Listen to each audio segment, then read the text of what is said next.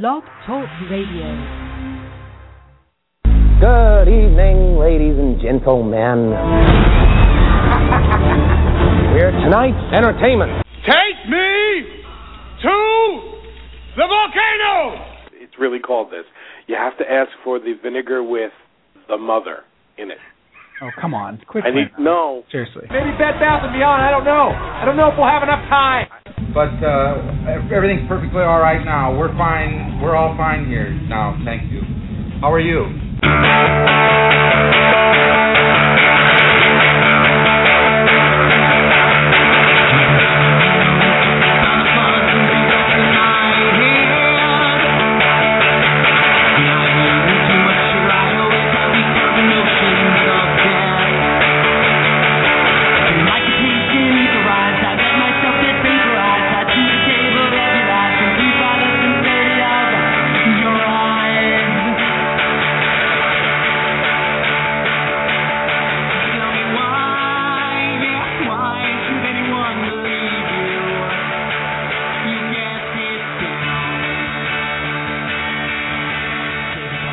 Hello there, and welcome to Ready to Unload with Cal and Sam Pete, New York Sports Talk Podcast, episode number 134, coming to you live from Bayside, New York, Comac, New York, Freehold, New Jersey.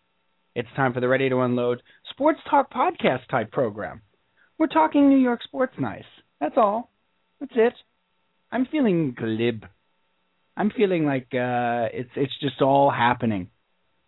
We have a ton to talk about. It's Thursday night. It's 9:30 p.m. It's time for Ready to Unload with Cal and Sam Pete. Let's bring in Cal. Let's do this right now, right away. Let's get right to the heart of matters. Should say that the episode is brought to you, of course, by... Oh, wait. There's the music. There's the theme music. Here. Thank you, Peach. You play the theme music. That's okay. Play them in. Let's go. Just back from an engagement at Tickle My Panties. Weird club. Very strange club. In Oxnard, California. Also Oxford in London. He's an unbelievable... If you haven't caught his show of late, it's really good. He's Mr. Brian Calneva Calpino Caliente. Hi, Brian. Hi, Steve. Tickle Your Panties. It's a weird, it's a very strange comedy club. It's alternative, I think. It is an alternative room. It's definitely. You would see, like, you there, Attell, then maybe you'd catch, like, a set by, like, Mike Brisbilla, maybe. You know whose mimes are big there, too? Mimes are big nowhere. Now I just know you're lying. At Tickle My Panties? Yes, they are. I know you've blown the whole charade because there's no chance mimes are big anywhere, except France. Except France. And what do they know? Well, they can't tell you. Let me know. Well played. There's a mystery. Let me ask you: do you have the hatred of mime and mimery? Is it mimery? Yeah. Sure. Do you have the hatred of mimes that most people have? No, I only have a problem with them if they're not good at it. Right. There's nothing worse than a bad mime. Yeah, like a hack mime. Just go away. But if you've got a modicum of talent of pretending you're in a box, I'm okay. You do your thing. I'll leave you alone. You do your little box thing. It's fine. Good. I see you pulling on that invisible rope, pulling yourself up. I like that. Oh, those walls are sure closing in on you. They're closing in quick. I see you. And you've got a scared look on your face. You look frightened. Of course, I can't tell with all that makeup on. Yeah, I did once have like a vision of. I'm talking about not once, like one time, but once upon a time. Years ago, I did have a vision of, like, France being wall-to-wall mimes. Really? Like France, the streets of Paris are just lousy with mimes. Like, you're just walking along, there's mimes everywhere. Like that's the population of France? It was people smoking, like babies smoking, like real prostitute-y looking women, a lot of fishnet stockings, and mimes. Wow. That's what I thought of the streets of Paris. Interesting. It is. Have you ever seen a really good mime? Not in person. On pay-per-view? Yeah, only in pictures. No, only in the talkies? Yeah, the ones that I've seen haven't been very good, and I don't have patience for that. Get that out of here. Get that weak mime out of here. Go to some other corner with that mimery. You know who probably loves mimes? I think I know. Yeah, we should bring it. Let's bring him in a minute, though. I want to ask you first, how was your week? How are you? Good. Yeah? Good. It's a good week. You know, it's still very cold. It's cold here in New York. We're both a little out of sorts tonight. Let me tell the people why I am first. I'm a little out of sorts. Just my mom is up from Florida and visiting and staying with us tonight, and that's a rarity. You know, usually mom stays over at my brother's house because he's got a big house. But we have the extra bedroom where I do the show from. Hey. Yes, that music plays when my mother walks in the door immediately, and into any room. When my mother comes in the door, that music begins to play. Oh.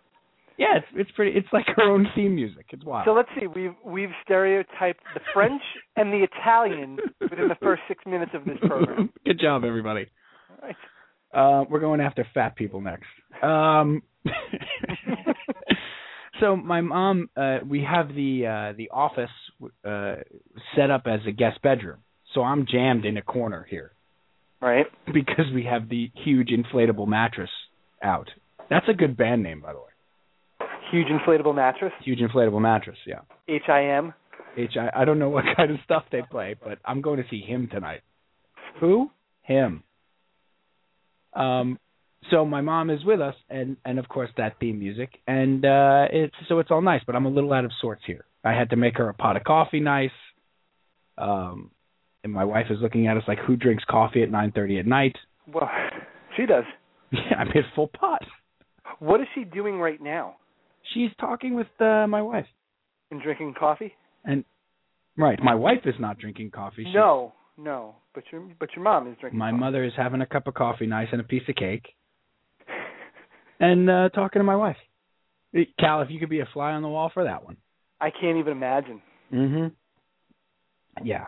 There's something about the idea that you sort of meet your wife later. You know, like I didn't meet my wife until I was 33 or so. Right. Pretty well developed.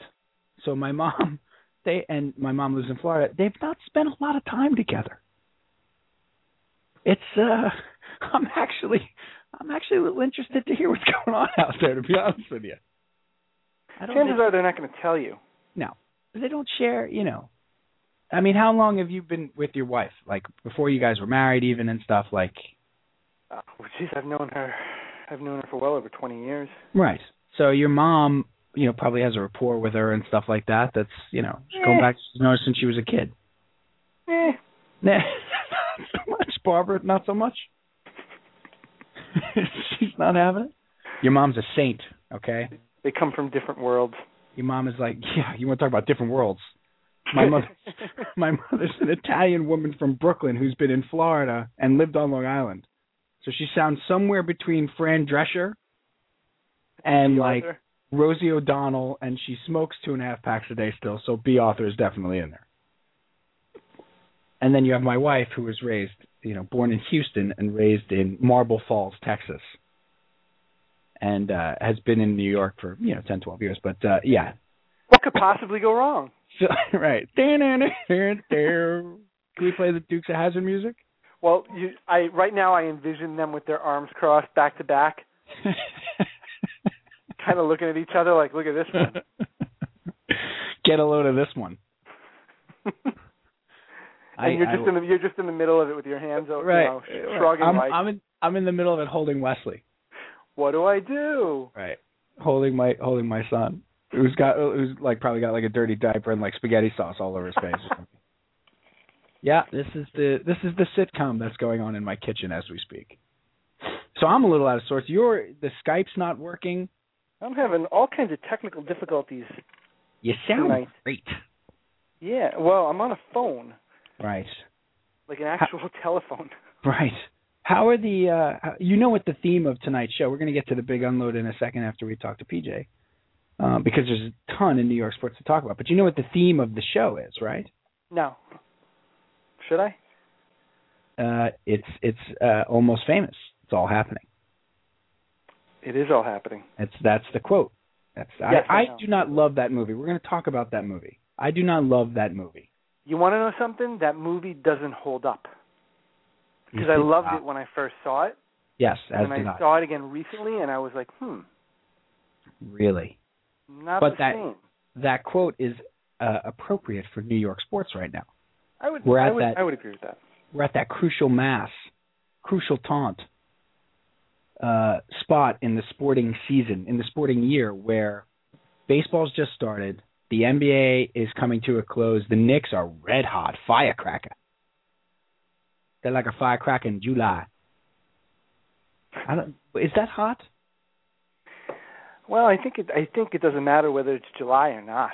I was typing up the show promo, for Blog Talk Radio, and so I here's what I write. It's all happening. We'll talk about the Islanders, Rangers, and Devils fighting for 2 playoff spots. We're going to do that. Check.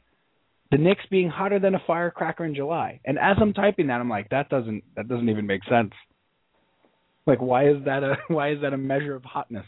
I don't think it matters. Like I said, I don't think it matters what time of year. That's right. Firecracker's pretty hot. Also made firecracker 2 words, so good job there, Steve. And then capitalized fire. Right. I have a capitalization problem. You've seen this. Yes, I know. I have completely random capitalization. Completely. And then I wrote the burgeoning baseball season.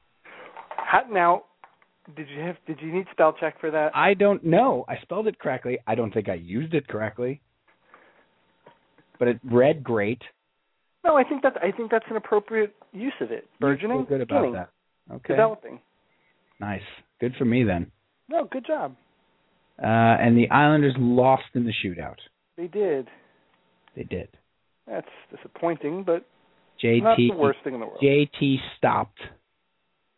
But they had 36 shots on goal in this game, or like 33 shots on goal. They outshot them by 10. I mean, the Holtby kid stood on his head. Is it a game that they really won? I wasn't able to watch it closely enough for that. What I saw of it, they had chances. Okay. And the kid stood on his head. And also, they got manhandled again. Like, come on. Physically? Yeah. The Capitals are not a very physical team either. Well, hell, tonight they were.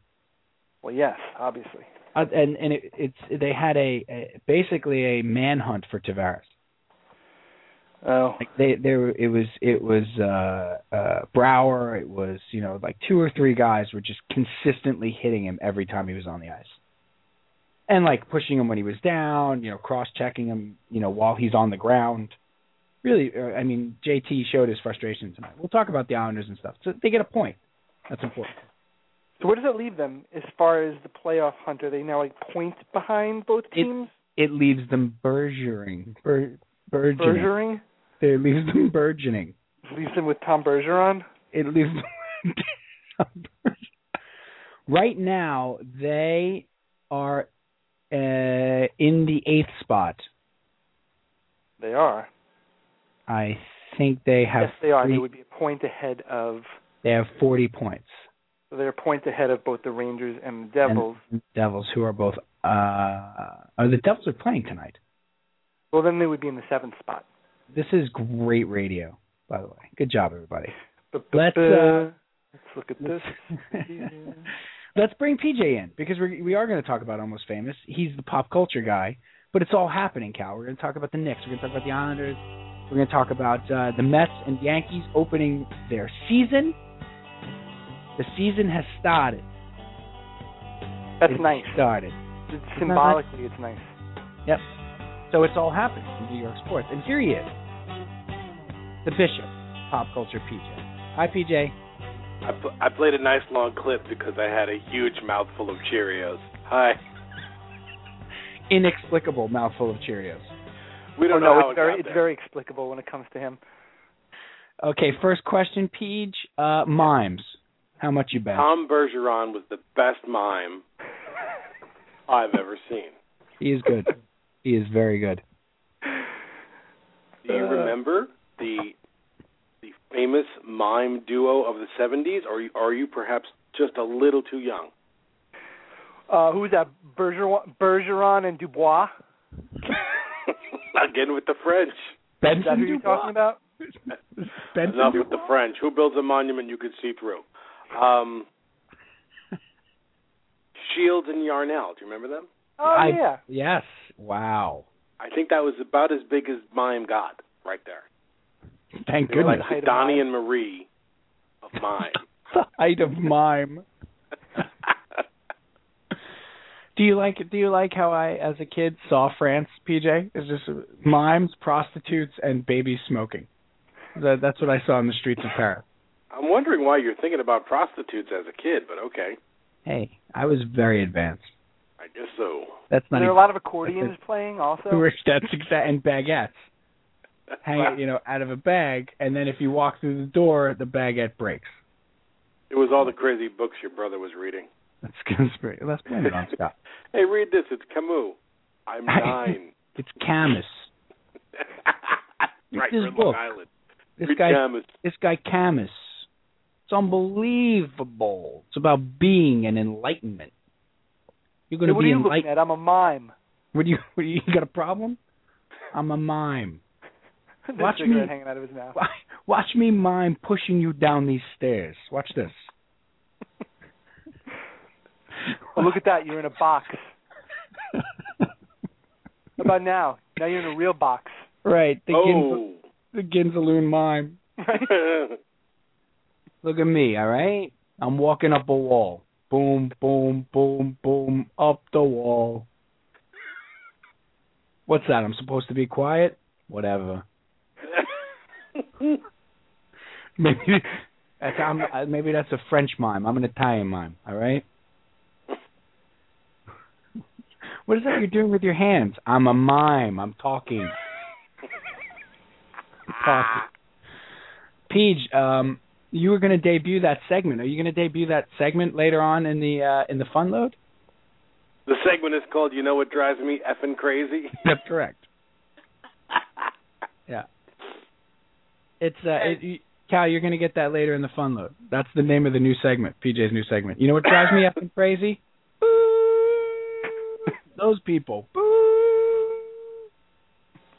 I got the beep button all ready to go. Like Andy Rooney? Like Andy. Did he do it like Andy Rooney? Well, that's why I actually wasn't going to do it, because I feel like right. It's a little Andy Rooney. It's a little, what grinds my gears. It's a little grinds my gears, which is why I wanted to stay away. Yeah. But you know what does drive me crazy is a cappella groups. So acapella groups, Cal. I can't. What? But wait, no, Pete, say very specifically what kind of acapella groups. Well, here's every acapella group video you've ever seen, right? It's like it's at a college campus. The sound isn't good, and like they start doing, for some reason, even though they're like trained singers and they've worked for hours, they feel the need to get up there and sing the theme to Underdog. Right, so they started. It's like underdog, do underdog. Look at me, this is just sort of, we're joking here, underdog. And then there's like girls in the audience screaming. Dave,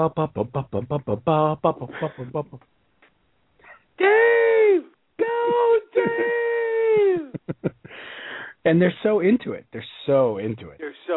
And like, the bass or the baritone, he's totally got to like overact. Right, with his eyes. Saying. Right. That's it. He's totally selling the fact that he has a ridiculously low voice. Boom, boom, boom, boom, boom, boom, boom, boom. Yes, you. Exactly. He's so funny. I'm like, they should give him more to do.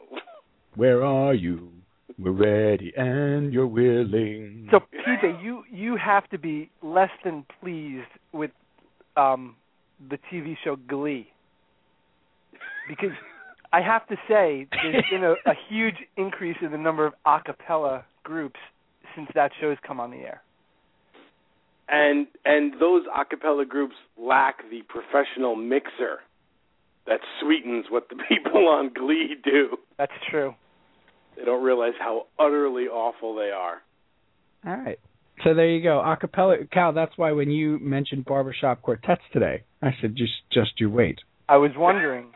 It was literally like 11 minutes after PJ had just said to me, you know what I effing hate? A cappella groups. I got to know it. Completely unsolicited. It makes me crazy. It was completely unsolicited. Completely. But I won't roll my eyes at a barbershop quartet as much because that's a thing. Right. You are like, you're like embracing a sort of a cultural, touchstone there, right, by being a barbershop quartet. Plus the cool outfits. The outfits are awesome. Right. What if it were an a cappella group of 4 college students that were dressed like a barbershop quartet? They wouldn't be able to help themselves. They'd go out there and they would do Sweet Child of Mine or something stupid. but they're doing a Taylor Dane song. Exactly. Complete with mustaches and hats. Right. Well, you know what we need to bring back, though? I want the arm garters back.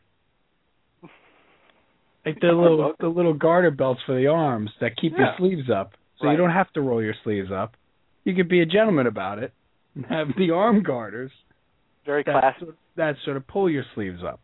I got to tell you, as I'm aging, I'm starting to think about switching from a belt to suspenders. I won't lie. That's a switch you should have made years ago. Let's be honest. I know.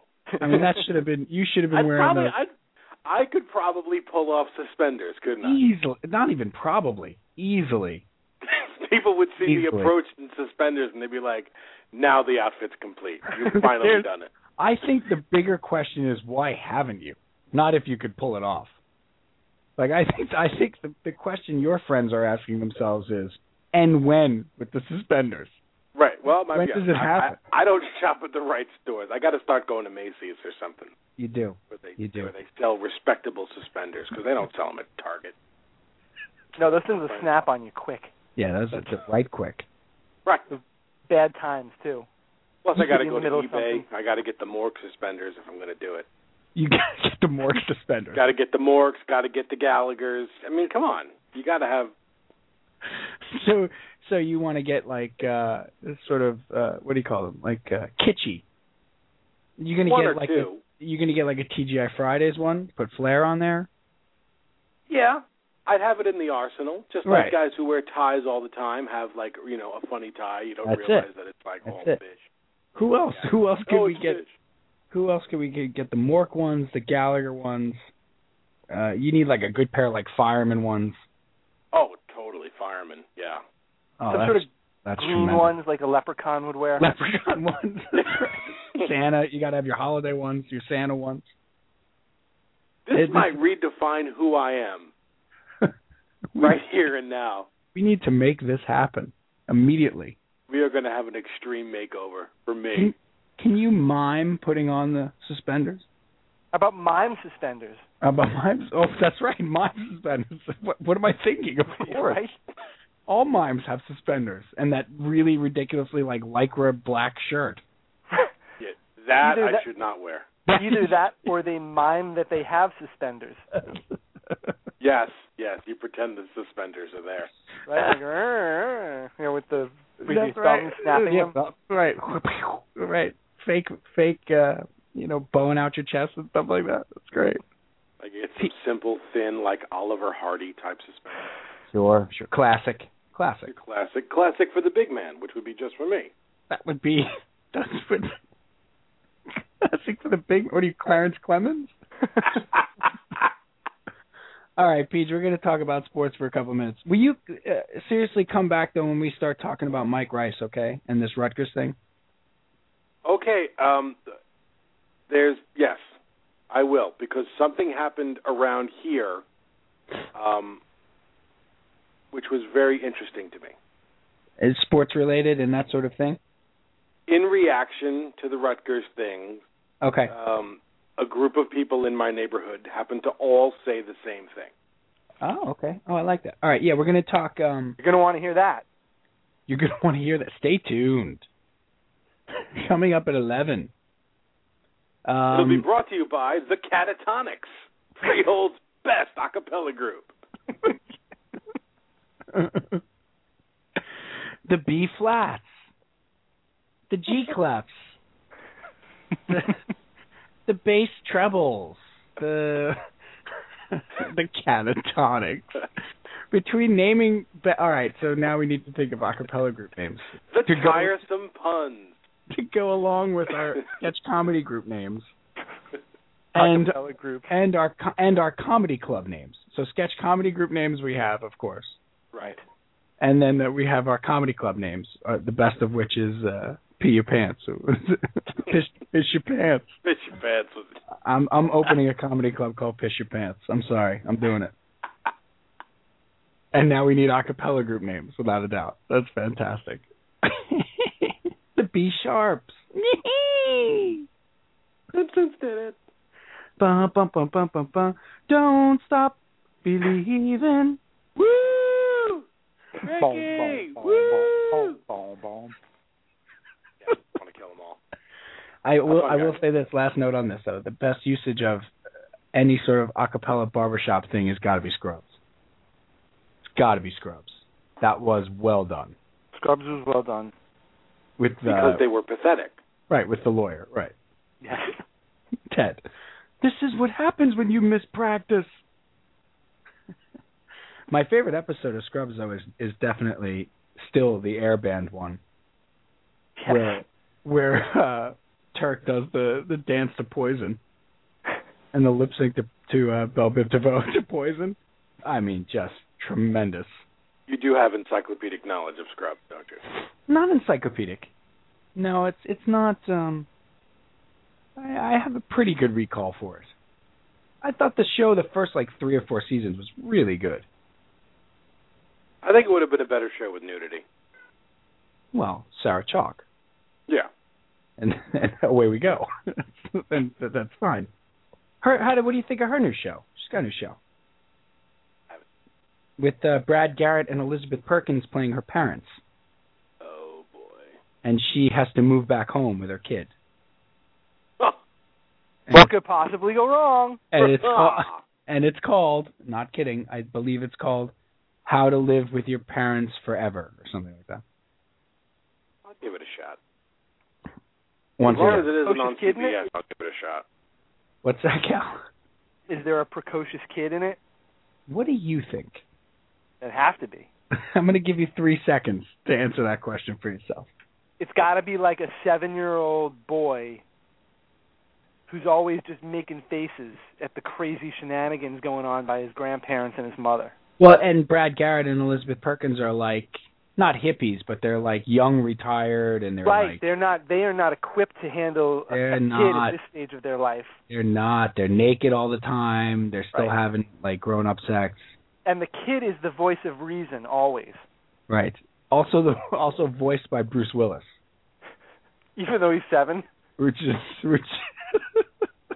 very strange. He can talk for himself, but they got Bruce Willis. They got Bruce Willis to do his lines. Oh, now we're being silly. Okay, we're talking about sports. Darn it. We do need to do this.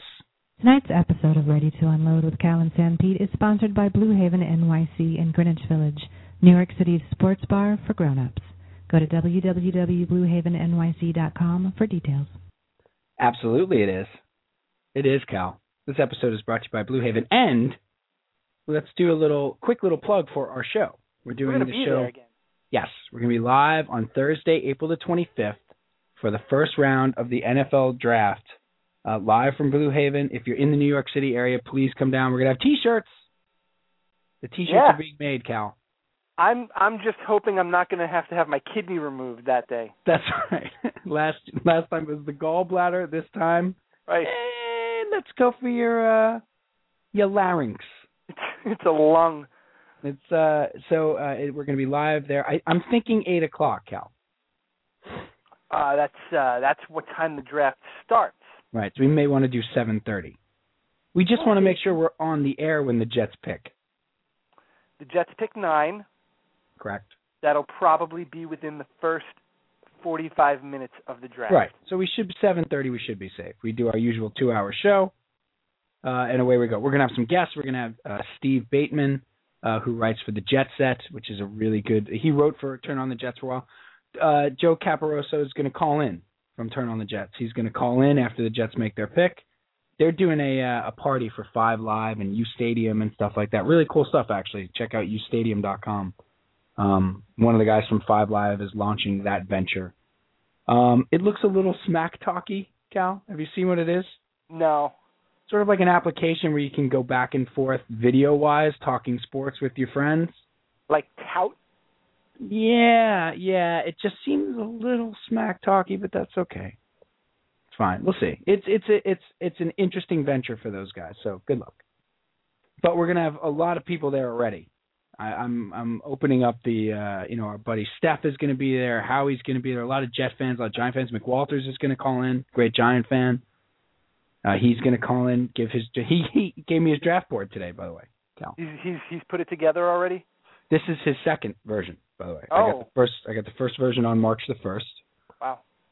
His first big board for the first round picks. He's not kidding. He's doing research. He's not kidding. No. Does he give a skinny on each pick too?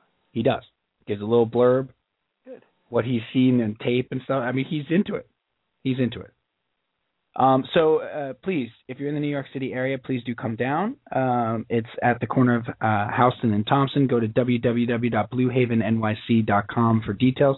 We're going to have T-shirts, do some giveaways, give away some T-shirts and stuff. It's going to be a whole lot of fun. And, yes, this is all true. So, time for the big unload. We haven't... I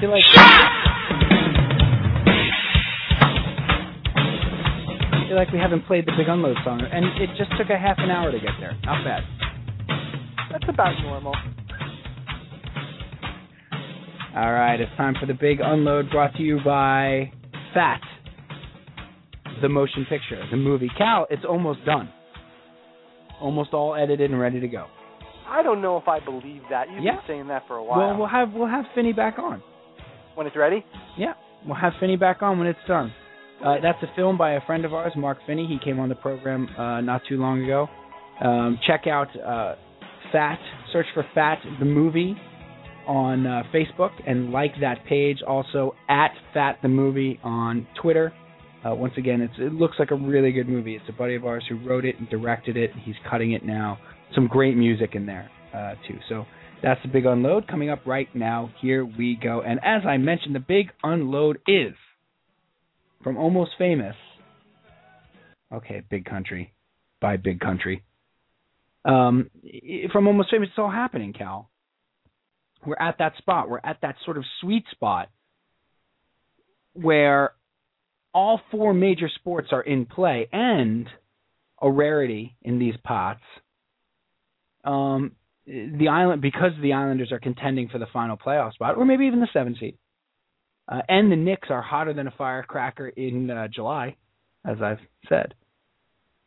And we have the Mets and Yankees opening at home, both of them. Don't forget the Islanders are battling the Rangers and Devils. Well, that's it. All 3 locals are battling for 2 spots. 3 teams, 2 spots. 3 men enter, 2 men leave. Okay, it's Thunderdome out there on the ice. And then Thunderdome on ice. And then it was in that Islanders Capitals game tonight. It might as well have been Thunderdome the way they were treating JT. And then you do have the first round of the NFL draft in only 3 weeks from tonight, so it's really heating up. So it's all happening, man. It's the only other time that you get something like this is in October. Yes. And even then, basketball really hasn't started. Basketball kind of starts after the World Series. Exactly. And so this is the biggest confluence of all of the sports, I think, of the year. And also, because, football is in season then, but they're not in the playoffs. But also, it's the beginning of the baseball season, so optimism is still there. As a Met fan, your hopes and dreams haven't been dashed yet. Right. And as a Yankee fan, your hopes of another World Series title haven't been dashed yet, as they have every time but once in the last 14 years. So it's a really great time of the year. There's a cornucopia of sports stuff to pick from. And then, of course, Mike Rice and Rutgers dropped in our lap as well this week. So I do want to talk about that in a bit. But here's where I'd like to start. Islanders, Rangers, Devils. Let's talk hockey for like 2 minutes. Wow, we're starting with hockey? I just want to start here because I was talking with a couple of Ranger fans at work today, a couple Islander fans. There's a big Devils fan that I work with. Cal, this is nice. I'm watching every Islander game with serious. It's important. I'm DVRing them. I'm watching them. I'm sneaking peeks. I'm not missing an Islander game right now, and we haven't had that in a while. It's been a long time. Yeah, and to have all three teams. Now, the Islanders and Rangers have a game, I think, when did they play, on the 14th? Or is it Thursday night? Or?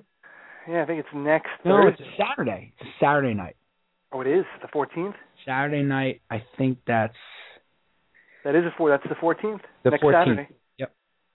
At the Coliseum. At the Coliseum. That game could be the biggest Islander-Ranger game in years. Years. Now, we are, of course, Islander fans. We can speak to the Islanders. The Rangers made 2 trades and received instant dividends. The Islanders didn't do anything at the trading deadline.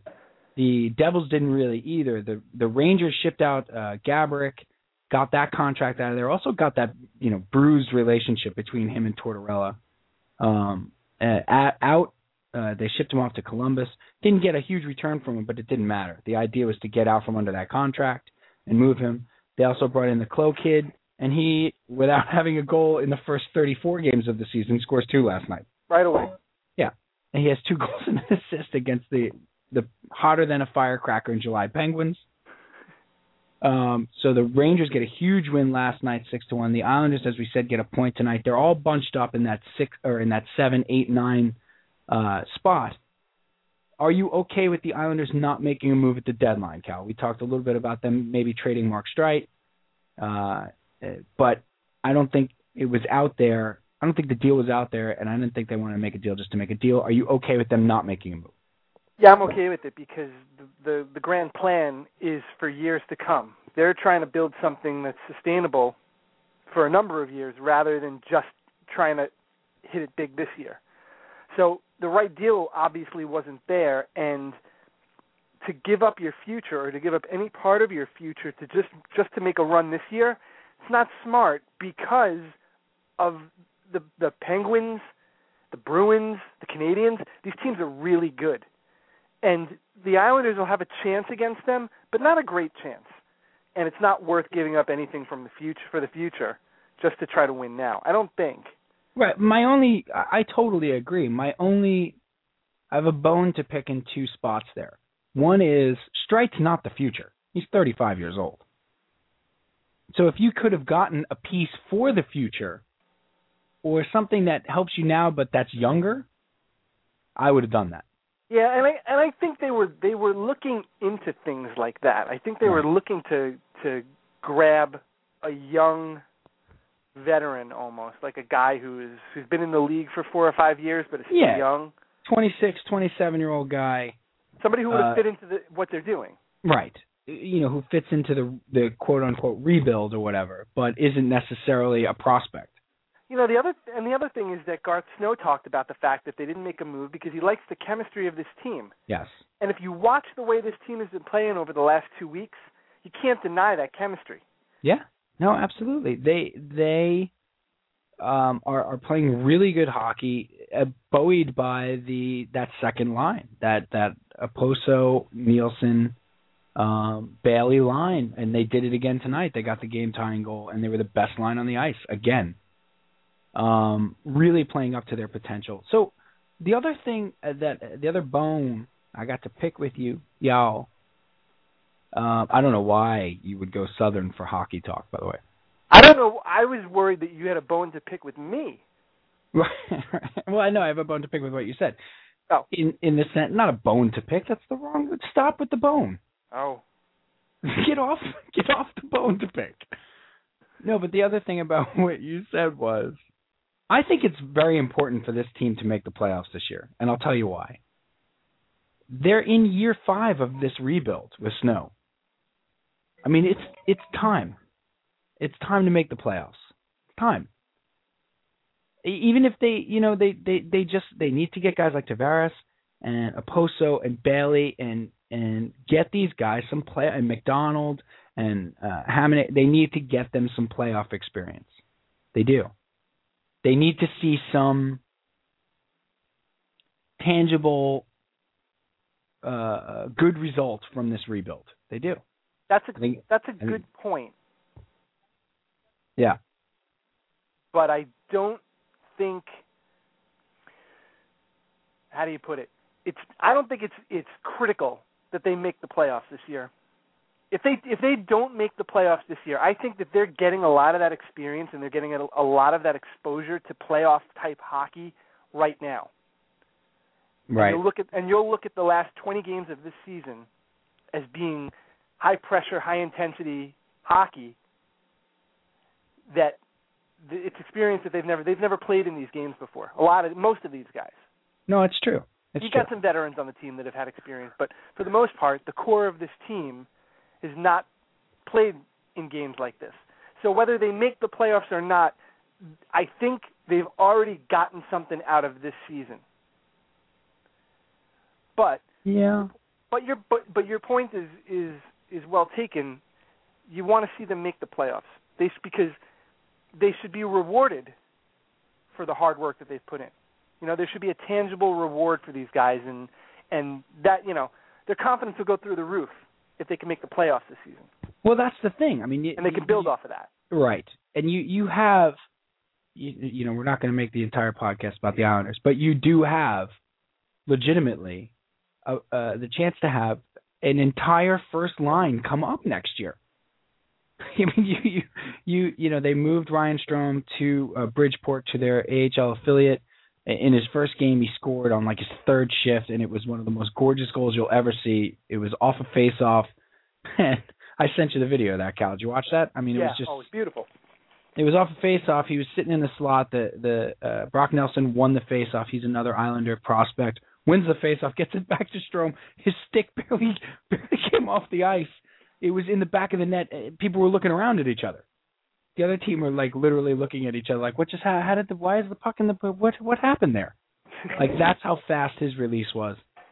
You could have an entire line come up next year in Strome, Brock Nelson, and Nino Niederreiter, and have a top. And these kids are 20, 19, 20, and 21 or whatever. To go along with Tavares and Molson and Bailey and Oposo and Nielsen and Janssenu, and they really, and then you have third and fourth guys lines like Casey Cizikas and Matt Martin, and there's a lot there. There's a lot there, and for them to make the playoffs this year and have those guys come right into that situation to a full season next year, I think would be really good. Really good. No, you're right. You're right. I just want to. We'll move on to the basketball next, but I just want to say how much I'm enjoying. It's just so nice to be in the hockey again, Cal. I mean, we're always in the hockey, you and I. Yeah, but not like this. We'll always watch, but now, I mean, I'm DVRing the games every night is a playoff game. I can smell the playoffs. We haven't watched playoff hockey since what, 06, 07?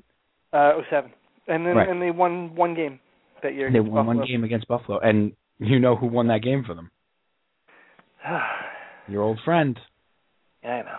He was fantastic in that series. He was not the reason they lost that series. Not that year.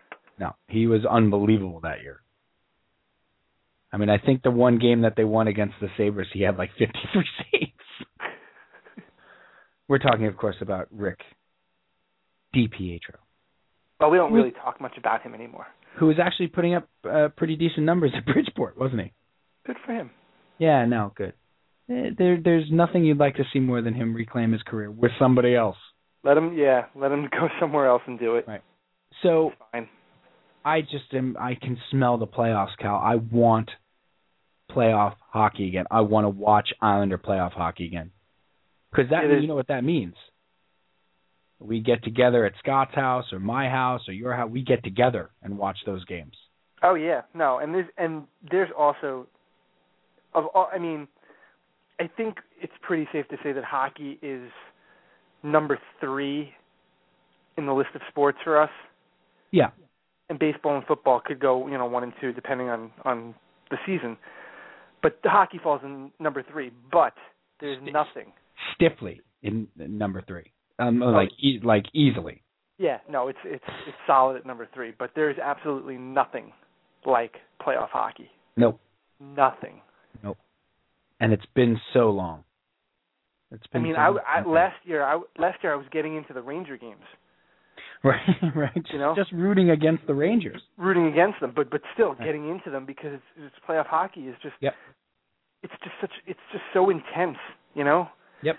And it's fast moving, and things could change literally in a second. Oh, if they get into we talked about it on the show that we were watching playoff hockey without the Islanders involved. Like we don't do that in other sports. Right. I watched the playoffs in football always begrudgingly because the Jets have either been eliminated or aren't there anymore, or didn't get there in the first place. Baseball playoffs, it's tough. Yeah. It's tough because I'm bitter. I will watch the hockey playoffs. Every game is like, holy cow. Yeah. I'm in. So it would be nice, and again, it's the 3 locals, vying for those 2 spots. It's really going to come down to the wire. And if they do get in the playoffs, Islanders, that'll be special RTUs. That'll be sweepsweek RTUs, without a doubt. We'll see if we can get Capellini on. We'll get Kevin Greenstein on. We'll go get our hockey people, buddy. It's true. We don't really call upon them too much. No. I'd love to get Capellini on anyway, Green Lantern Jet. Talk about the Jets too, but he would definitely come on to talk about the Islanders, I bet. Well, let's hope we have a reason to bring him on. Amen. Now, let's move to the basketball real quick. We're going to talk finally after 5 months is now finally the time we can talk about basketball. Hey, you know what? I'm not feeling it. We're going to move on? I'll say this. Carmelo's got 90 points in the last 2 games. That's good, right? It's not bad. Yeah, that's a solid effort. I was surprised that LeBron and Wade didn't play the other night. I wasn't that surprised. I thought they would dress and it would be like because they sat the night before against the Spurs, which I thought was just brilliant. Yeah, well, you saw that coming from a mile away. Right. That was Riley's way of saying, see, I can do this too, and, the whole idea of sitting Duncan and Parker and stuff like that. You know what? I don't like the Heat, and I'm not a huge Pat Riley fan, but I was okay with what they did. Yeah, I had to have a little laugh at it. Also, what he said to Danny Ainge I thought was great. Because Danny Ainge, talking about LeBron. First of all, by the way, Cal, I did notice this. LeBron didn't have a foul called on him in 4 months. Is that true? Till the game that they lost. That's correct. Wow. He didn't have a foul, literally so much as a foul called against him in 4 months. So, I know. I forget, it was on Barstool Sports, something about, LeBron complaining about getting a flagrant called against him or something like that. Maybe it was a flagrant. I don't know. I find it hard to believe he went 4 months without getting a foul called against him. But, so LeBron's, complaining about the officiating and getting called for a foul and stuff like that. And Ainge saying, he does it all the time. And then Riley saying, shut up. And, cursing. Riley just, completely cursing. Shut the F up. You were the biggest whiner ever. I coached against you. So good. Riley's got, this, he's starting to get, crotchety old Manny. He's getting a little old, although they showed him the other night in the stands, and people were, walking up to him and shaking his hand. Right. And he was sitting there like a consigliere. Like everybody's just like all coming up paying their respects to the guy. Right. That's what he's the Godfather now. That's I mean, without a doubt. That's a great analogy. Like they're just walking up and kissing the ring. But it was funny because like you'd see someone come up and shake his hand and they'd say something and he'd smile politely and then move on. Right. And then as soon as they walked away, he'd turn to his wife and start smirking. Right. It's like, I don't know what he was saying, but he was probably like, get a load of this guy. I don't even know who that was. Whatever. It was pretty funny, though. Easter weekend. All right, thanks. Who's next? Thank you. I don't even know who that guy is. That guy owes me money. Yeah, he is definitely becoming the Godfather down there. And he says whatever he wants. He just he doesn't care. Tell Danny Ainge, shut your mouth, all right? That guy. I mean, when you think about it, like, who does he have to answer? Who does Pat Riley really have to answer to? Pat Riley answer at to. this stage of his life. Exactly. He's won 18 titles. Come on now. He's won with 3 different teams. Right. He's living in Miami. He's got the best team in 20 years. Yeah. No, he's the best team in like 40 years. Well, not better than the Bulls. You don't think they're better than that Bulls team? Nah, that Bulls team lost 9 games all year, or whatever it was. They were 72-10, I think. 10 games all year. Yeah. That's pretty good. That's not bad, If you play 82 games and you win 72 of them, that's solid. Pretty good. Let me ask you, do you think that, so the Knicks have won 10 straight, and really, there's 2 things that I have taken away from this. One, the Kurt Thomas saving the season game, where that 5th game of that road trip in Utah, where he basically played like on a broken leg and scored, had however many points, but they had lost 4 in a row. Carmelo's getting his knee drained, like all this sort of stuff. Like if that's the last game Kurt Thomas ever plays, and it might be, he saved their season. That's the amazing thing about that game, or this streak that they're on. They're on a 10-game winning streak. What preceded that 10-game winning streak? Yeah. What preceded that 10-game winning streak was a disaster. I mean, they were a mess. Oh my God! Everybody thought that was it for them. Yeah. They weren't going to. They were going to exactly. They were going to barely squeak into the playoffs. Yep. It was all for the Nets. Stoudemire was hurt. Out. Right. Chandler got hurt. Carmelo, there was something up with him. Why were they flying him all over the country when he had his knee drained? Right. Exactly. And then the other thing, of course, is Kenyon Martin. Right.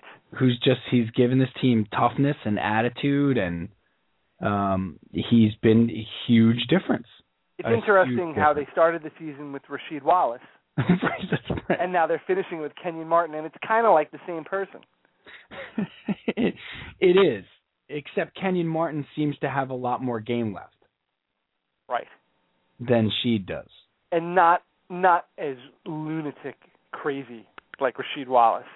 Yelling at the ball. Right. But you know what? Everything I sort of read was Rasheed Wallace sort of got a bad reputation. Like, Rasheed Wallace is not a bad guy. No, he's not a bad guy. He's a good teammate. Yeah, he's just wacky. But he's crazy. Yeah. He's like, Mark the Bird Fridrich crazy, like talking to the ball and that sort of stuff. A little bit. Bill the Spaceman Lee. Not a bad teammate. No, I mean, the guys love him when they play with him. Right. Do you think that this team makes a deep run, though? I mean, the NBA is weird. I don't understand how the NBA doesn't reseed, Cal. I don't get it. Can you explain that to me? No. Why wouldn't you? So let's say the Heat are, so 1 plays 8, 2 plays 7, 3 plays 6, 4 plays 5, right? Yes, that's right. And if they all hold, then 1 plays 2? No. 1 plays 4. 2 plays 3. If they all hold. If they all hold. But let's say 5 beats 4. Let's say 7 or 7 loses to 2 or 2 loses to 7. Right. So you got 1, 3, 4, and 7. Right. Well, then one would play 7, no? No, that's what I'm saying. Like there's a weird thing there. I don't understand that. That like 3 plays 7 there or something like that, and 1 plays 4, something goofy. Can we look that up? I'm gonna do that. You do that. If you don't mind, because it is weird. There's something goofy about it. I'm looking at last year's playoffs, right? Yeah. So it's like the what do you call it? It's like brackets. It's like the NCAAs. That can't be right. Yeah, I'm looking at it. I believe you, but I can't be right. So last year the Bulls were 1 and the 76ers were 8, right? And they were in a bracket with the Celtics at 4 and the Hawks at 5. You are absolutely right. Here it is. Okay. And then teams are not reseeded after each round. Yeah. The winner of the 1-8 series plays the winner of the 4-5. Of the 4-5. No matter what. Yep. And the winner of the 2-7 plays the 3-6 winner. Yep. No matter what. Makes no sense. So again, if 7 wins, right? Yep. And 1 wins. Yep. The first place team does not, the number 1 seed doesn't get the benefit of playing the lower seed. Nope. They still got to play a 4 or a 5. Yep. That makes 0 sense to me. 0. They also don't guarantee, like the top 3, the division winners make the playoffs, right? Yes. But they're not automatically the top 3. Right. It's just seeded by record. Yeah. So solely by record. Yes, like you could win a division and be a 7. And yeah. It's weird. It's strange. I think that the Knicks are looking like if they're the 2, well, we're going to have to talk about the playoffs, aren't we? No, I mean we should get. I can get into. I've said this to you before. I can get into Knick playoff basketball. I can absolutely. The regular season means absolutely nothing to me. Nothing. See, now it's funny because I've been into the season for most of the year. Yeah, I can't. Especially now if the Islanders are remotely good, yeah, I got nothing. Yeah. And if the Islanders are in a playoff game the same night as the Knicks, are you kidding me? How about if the Mets are playing the same night? As the Islanders in the playoffs or the Knicks? Both. Well, the Knicks, I guess, you wouldn't even be in the picture, but the Knicks are not. No, that would go Islanders, Knicks, Mets. Islanders. Wow, you would watch a Knick playoff game over a Met regular season game? Absolutely. I can get into the basketball. Hey, back in the 90s, with that 94 team, I was into the Knicks big time. I remember. Very into the Knicks. The 98, 99 team that made the run with Sprewell and Allen Houston and stuff, I was into that team. I was going down to Bar A, down on the Lower East Side, which was a great Knick bar, and watching games, in a bar and really into it. All right. So I can, but if the Islanders are somehow in the playoffs, I'm not watching anything except Islander playoff hockey. Yeah, I think I would have to singularly focused. Well, look, it's just it's been like you said, and to kind of tie this all up, it's been a really long time since the winter sports with the teams that we root for. Yep. Have not only been relevant in April, but have legitimate chances of doing something. Yeah, not winning a title, just being in the playoffs. That's all. Well, the Knicks have a chance. The Knicks have a solid chance. I don't think they're beating the Heat. I don't think so either. I don't think they beat the Bulls either. But just because they match up so poorly against the Bulls. No. But they have a chance. They absolutely could catch fire and win. They've clearly shown that they can win 10 games in a row. I mean, it's not against the greatest competition, but still, they've shown that. You can't say that. I mean, they've beaten some good teams lately. They have beaten some good teams in this run. They beat Atlanta, the playoff team. They beat Miami. They beat Memphis. Yep. They beat Boston. Yeah, twice. Twice. These are all playoff teams. Yeah, but again, they can get hot and certainly make some noise. But you're right; it's been a really long time since that's happened. Now let's get to the baseball. The opening week. You were there on opening day. I was there last night at Citi Field to watch the Metropolitans. This baseball season's off to a very strange start for me. I'll tell you why. Here in New York. Watching a little bit of the Yankee game, listening to the Met game on Monday on opening day. You were there. Let me put it to you this way. This Yankee team, to me, is like, if they don't get healthy, is an 81-win team. 83, 84, tops. They're not a playoff team. They're just not. They're going to be way too reliant on a pitching staff that, if it's all healthy in there is great, but I'm not convinced it's all going to be healthy in there all season. I mean, can you count on Andy Pettitte to make 25 starts? I don't think you can. Right. Can you count on CC Sabathia to make 25 starts? Now, Kuroda gets hurt yesterday.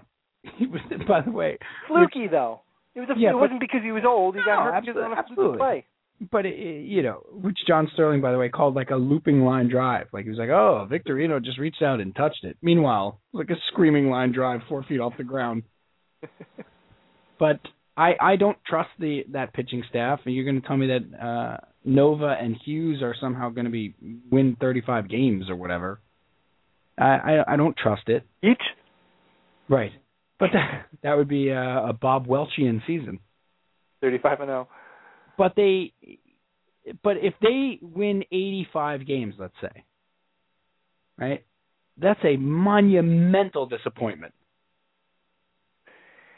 If you go across town and the Mets win 85 games, that's a huge, fantastic season.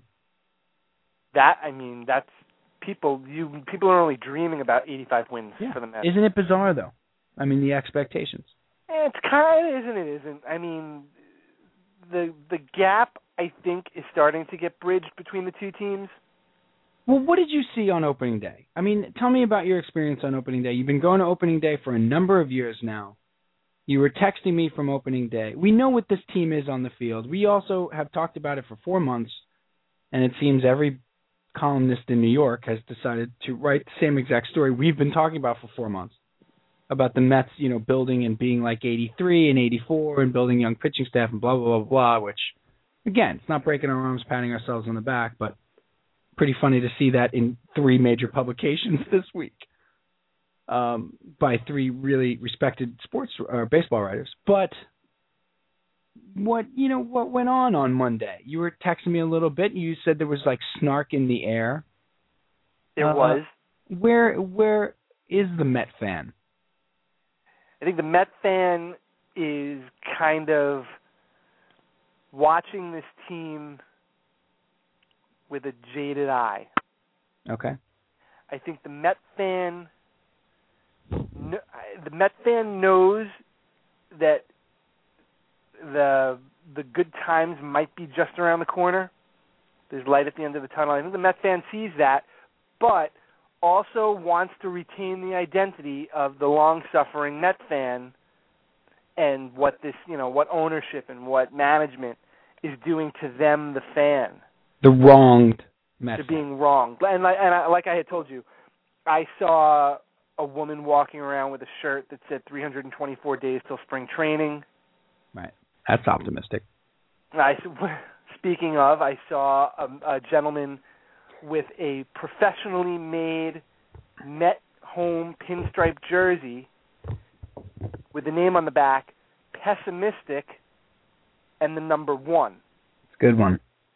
Yeah, so this man... I just want to go Spinal Tap on that one when, it's simply a 2-word review. Right. That's a good one. I've not heard that. That's a good one. This guy spent $200. Easy. Of his money. $300 probably. Well, let's just say it was $200, and then he's also at opening day, and tickets were about $100 for opening day. Oh yeah, tickets were so expensive. because, how does that make any sense, too? Because they're in New York, Cal. Right, but you brought up a very good point earlier in the week that you wanted to talk about tonight regarding how a team that's in New York and wants to rebuild, right? Oh, you say it better. Well, no, I'm not setting it up well. I asked you the question because you were going to opening day, and we had heard a ton of scuttlebutt from Met fans and specifically certain Met bloggers and stuff like that about what the Mets were charging for opening day tickets. And it was the lowest ticket in the house was $63, and a certain Mets blogger made a huge deal out of that. Well, and just as an update, they also released standing room only tickets for $45 a couple of days before the game. Which of course was greeted with the Mets are the only team in the world who don't have a sellout and are releasing standing room only tickets. Right. For a non-sellout. Whatever. Because everything that this team does has to somehow be critiqued. Everything. Right, and they're the only team that does these types of things. No other team does this. So on Monday there was a little blurb in the Daily News in the sports section about the sports cost index, fan cost index for all the major league teams, and the Mets ranked 13th on that list. That takes into account ticket price, average ticket price, what you spend at the stadium, your fan cost index. Exactly. They were 13th. 13th. The 12 other teams, it's costlier to go watch a game at their parks. Right. And the Yankees, I think, were third. The Red Sox were first. The Cubs were like fourth. Right. The Cubs. And the Astros were 12th in front of them. So the Astros it costs more to go see an Astros game than a Mets game. That's right. The Astros the Astros who have a $30 million payroll. The Astros. And certain writers are crying that Bud Selig can't allow this team. Right. They can't field the team this year. What they're doing is an outrage to baseball. I love that. Gammons was on with Francesa the other day, Cal. And I don't know if you heard it, but it's so funny to listen to them both whine about how it's unfair for the competitive balance because it affects the pennant races. The Rangers get to play them 18 times. Yeah.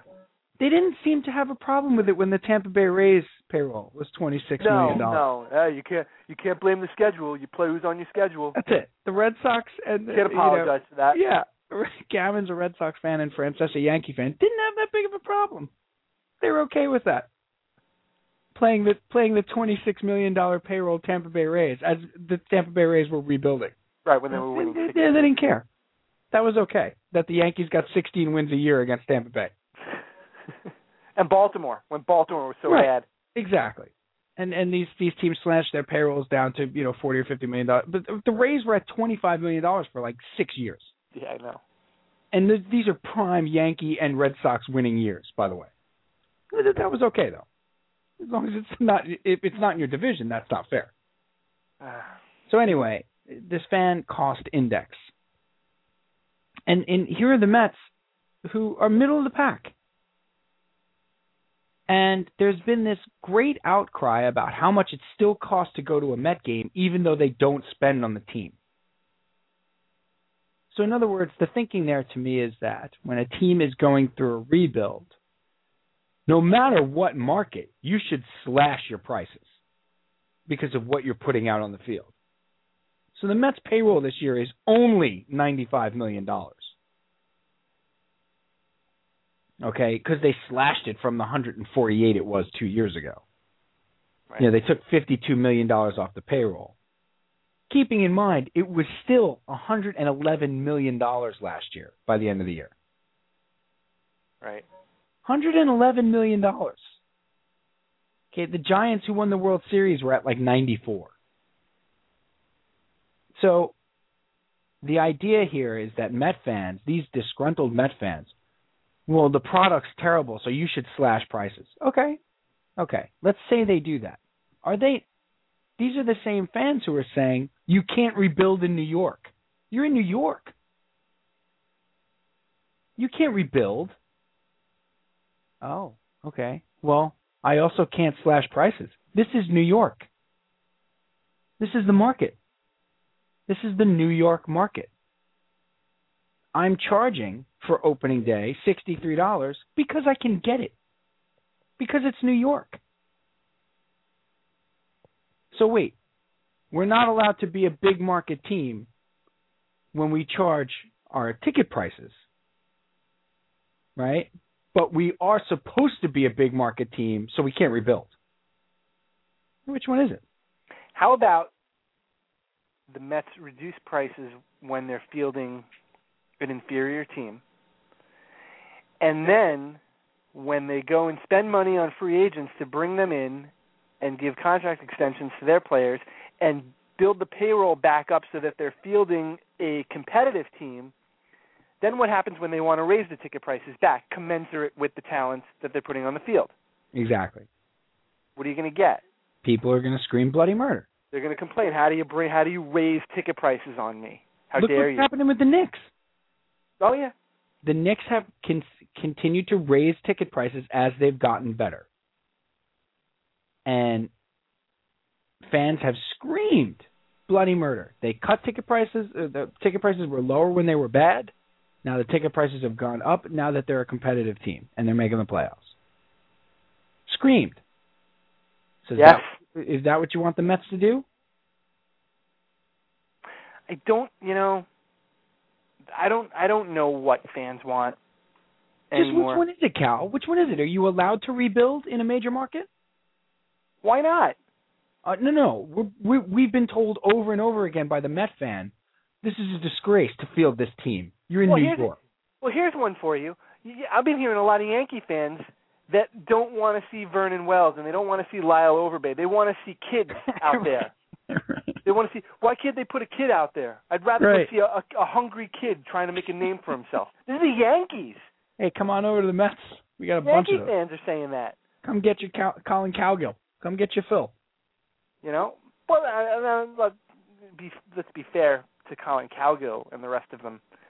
It's a team that's likable. They're a likable team, and you want to root for them. They seem like early on they're going to be a likable team, yes. They're not going to win any championships with this talent unless they play well. They're not going to win any championships, let's be honest. No. Like the way they're currently constituted, that's not happening. Correct. But they're at least going to give you an effort that you can be proud of. I think so. You know, they're going to make up for their lack of talent with chemistry and grit and hustle and. Hey, look, they went 2-1 to start the season. They got an extraordinarily well pitched game today by Dylan G. They just didn't hit it. They struck out 14 times. They just did not hit. Yeah, with that lineup, it's gonna happen. Right. If you get anything resembling good pitching against them, and I hate to call Eric Stultz good pitching. No, he had a good outing today. But he had a good outing, right? The bullpen did a good job. Right, and if the starting pitcher of the day has a good outing, it's going to be very difficult for the Mets to overcome that. Yeah, but the last thing with this is I wish the Met fan would make up their mind. If you're not allowed to rebuild and it's New York, well then guess what? They can charge New York prices. If you want to say, well, you are allowed to rebuild, you're putting a lesser product on the field, but you're building towards something, then the Mets should slash the prices. But next year, when this team is a contender, and it will be next year, then I don't want to hear it when the prices are New York prices. I don't want to hear it. I don't want to hear certain elements policing the situation. I don't want to hear it. Holding them accountable? Yeah, holding the team accountable. I mean, come on. Really? Sanctimonious, no? Who are you? Let me say this. Who am I asking? Like I'm asking permission. Let me say it's like a politician there. And I will say this. People of Springfield. Matt Harvey last night, Cal. Wow. Well, you were there. Yes. So you saw it live. It was cold. It looked cold. But he was unfazed. Matt Harvey was unfazed. No. You know the best way I can describe him? You and I were concerned about the weather, and I was screaming after the 5th inning, and they made it like 8-0. Right. I was like, get him out of the game. No reason to put him back out there. He went back out for 2 more innings. Right. And look, it's about what this team is building towards, right? It's about the plan that Sandy Alderson has put in motion. Sean Markham can't make the start on Sunday. I think we're going to see Zach Wheeler. If he pitches it all well in the first 3 weeks in AAA, I think you're going to see Zach Wheeler by May 1. I really do. Maybe. Especially if, as we said, this team is, gets through April around 500. If this kid, Zach Wheeler, is anything close to what he's advertised as, to go with Harvey and Neese, wow. Go get me an outfielder, and we'll compete this year. Honestly, go get me another bat, because your infield's not bad. Davis, Tejada, right, not bad. You have Darno coming up at some point, and Buck is a fine placeholder. If you watch the way Buck played these first 3 games, there's no rush to bring Darno up. Nope. The only rush to get him here is his bat, Cal. Yeah, but... You know what I mean? I'm just saying Buck is not going to hit. No, clearly. As he's hitting. But the way he handles the pitching staff, his attitude, his mentality, he seems like a rah-rah guy without being a rah-rah guy. Yeah. He seems perfect for this team. I mean, you hear a lot. They respect the hell out of the guy. Harvey is filthy, Cal. The other thing about Harvey is that Wheeler's supposed to be better than him. He's supposed to be. Yeah. Just from a stuff aspect, yes. Right, and Harvey, we gotta be careful because it's 1 game, but it's not really 1 game because he pitched in 10 games last year. Yep. And if you look at his numbers over the first 11 games of his career, I want to say it because they put it up on the screen last night. They resemble Steven Strasburg. Yeah. The numbers resemble what Strasburg did in his first 11 starts. Here's what I love, and here's what's going to serve him. So I was saying this last night at the game after the first inning, and here's what's going to serve him and this team so well, that if you're going to have a Harvey Neese or Harvey Wheeler Neese sort of, top 3 at the top of that rotation, Harvey is the anti-Pelfrey. He's the anti-Pelf. Yeah. I mean, he gets Carlos Quentin 0-2 in the first inning, right? I mean, he's breezing through the first inning. Breezing. It's like 4 degrees. He looks like he's going to get blown off the mound. What's his name? Stu Miller style. Right? Was it Stu Miller? Atlee Hammaker got blown off the mound. Yes, he did. Both these guys in Candlestick Park, by the way. Right. Yes. But the wind is whipping. It's very, very cold. He gets Quentin 0-2. Here's where Pelfrey would nibble. 6'7", 240 pounds, and he would throw a changeup or a sinker away or try to get him to chase a pitch. Try to get him to chase something out of the zone or whatever. Harvey throws a 95-mile-an-hour chest-high fastball and says, "Go ahead, hit it." Yeah. Go ahead, hit it. You're not going to. You're not going to beat me.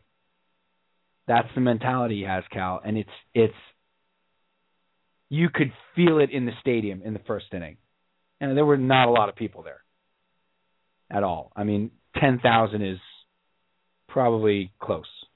Well, the Mets said 22,000, so. Yeah. 10,000. Oh, so then they're lying. They're lying again, right? They're lying about their attendance because they said that they sold 22,000 seats even though it looked like there were only 8,000 people there. Right. I don't understand. The math is confusing to me because, again, how does Major League Baseball record attendance? Right. Is it by the number of people that cross through the turnstiles? No. No, is it how many tickets they've sold? Yes. So is it at all possible that the Mets might have sold 22,000 tickets for last night? Absolutely. Even though it looks likely. like a lot of those people came disguised as empty seats. Yeah. You know what would be great if there was a website that posted pictures of the stadium throughout the course of the night to show how desolate it was. You know what you should do? You should even take those pictures in like the 7th inning on a night when it's 5 degrees out. Right, and when it's 8-2, 8-2, for the home team. Put those up. Yeah, That's and good. say there are no words for this because you're holding the team accountable, Cal. You're holding them accountable, is what it is. Right, but you're a fan. You're a diehard fan. Huge fan. You love the team so much. Love the team so much. You love the team so much that you're going to point out everything the team does wrong. Right. That's how much you love them. That's like how much you love your wife, and you're going to constantly criticize and point out all her faults to her at all times throughout the course of the day. Like you're just going to send her a picture of like her ass if it's getting big. I can tell you just to show you because you know why? Because I love you. I'm holding you accountable. I'm holding you accountable for what has happened to your ass. That's what I'm doing. I can tell you for a fact that does not work. Not specifically the part about sending a picture. Right. The worst idea I've ever had. You know what, babe? You know what? We're going to work on a new program here. I'm going to start holding you accountable for how you looked and how you act because I love you so much. And don't blame me. Don't blame me. So here's what we're going to do. I'm the victim here. Right. What else am I going to do? Throughout the day, I'm going to text you and call you out on everything you do that's wrong or that I even think is wrong. And I'm going to try to get everybody else that I know to get on your case so that you'll change what you're doing. That's right. And then we can take credit for the fact that we inspire change exactly in you. Right. That's exactly right. So you put on that outfit in the morning and I don't like that outfit, I'm going to take pictures of it and then send it out to people, and a whole bunch of people are going to get together and say, change your outfit. And then when you do change your outfit, then we'll take credit for it. Let's see, look what we did. You're wearing something different because of us. Because of us. We Because held we you love accountable. you. Because we love you. And now we're happy. We love you so much. We made you feel like crap about the way you look because we love you. Oh boy. Anyway, Harvey he just looks so good, Cal. Really, really good. It's encouraging when you watch it. It is. It's reason for optimism. It's what we talked about the season is supposed to be. I went to the ballpark last night and I got to see one of the bright young stars that I think is going to bring this team back to. Hopefully he stays healthy. Bring this team back to being a contending team. And I got to see it last night in person, and he was fantastic. It was for the 10,000 people, 12,000 people that were there. You could feel it the second the kid took the mound. It felt different even than I saw him last year pitching his first game at Citi Field against the Braves. Mm-hmm. And it was even different than last year. He was like the rookie or whatever. He went out to the mound last night, Cal. It's been a while. It's been a while.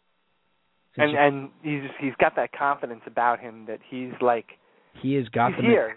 He's arrived. It's now his time. Yep. And he's taking advantage of his opportunity. Yeah. So it's great to have baseball back. It is.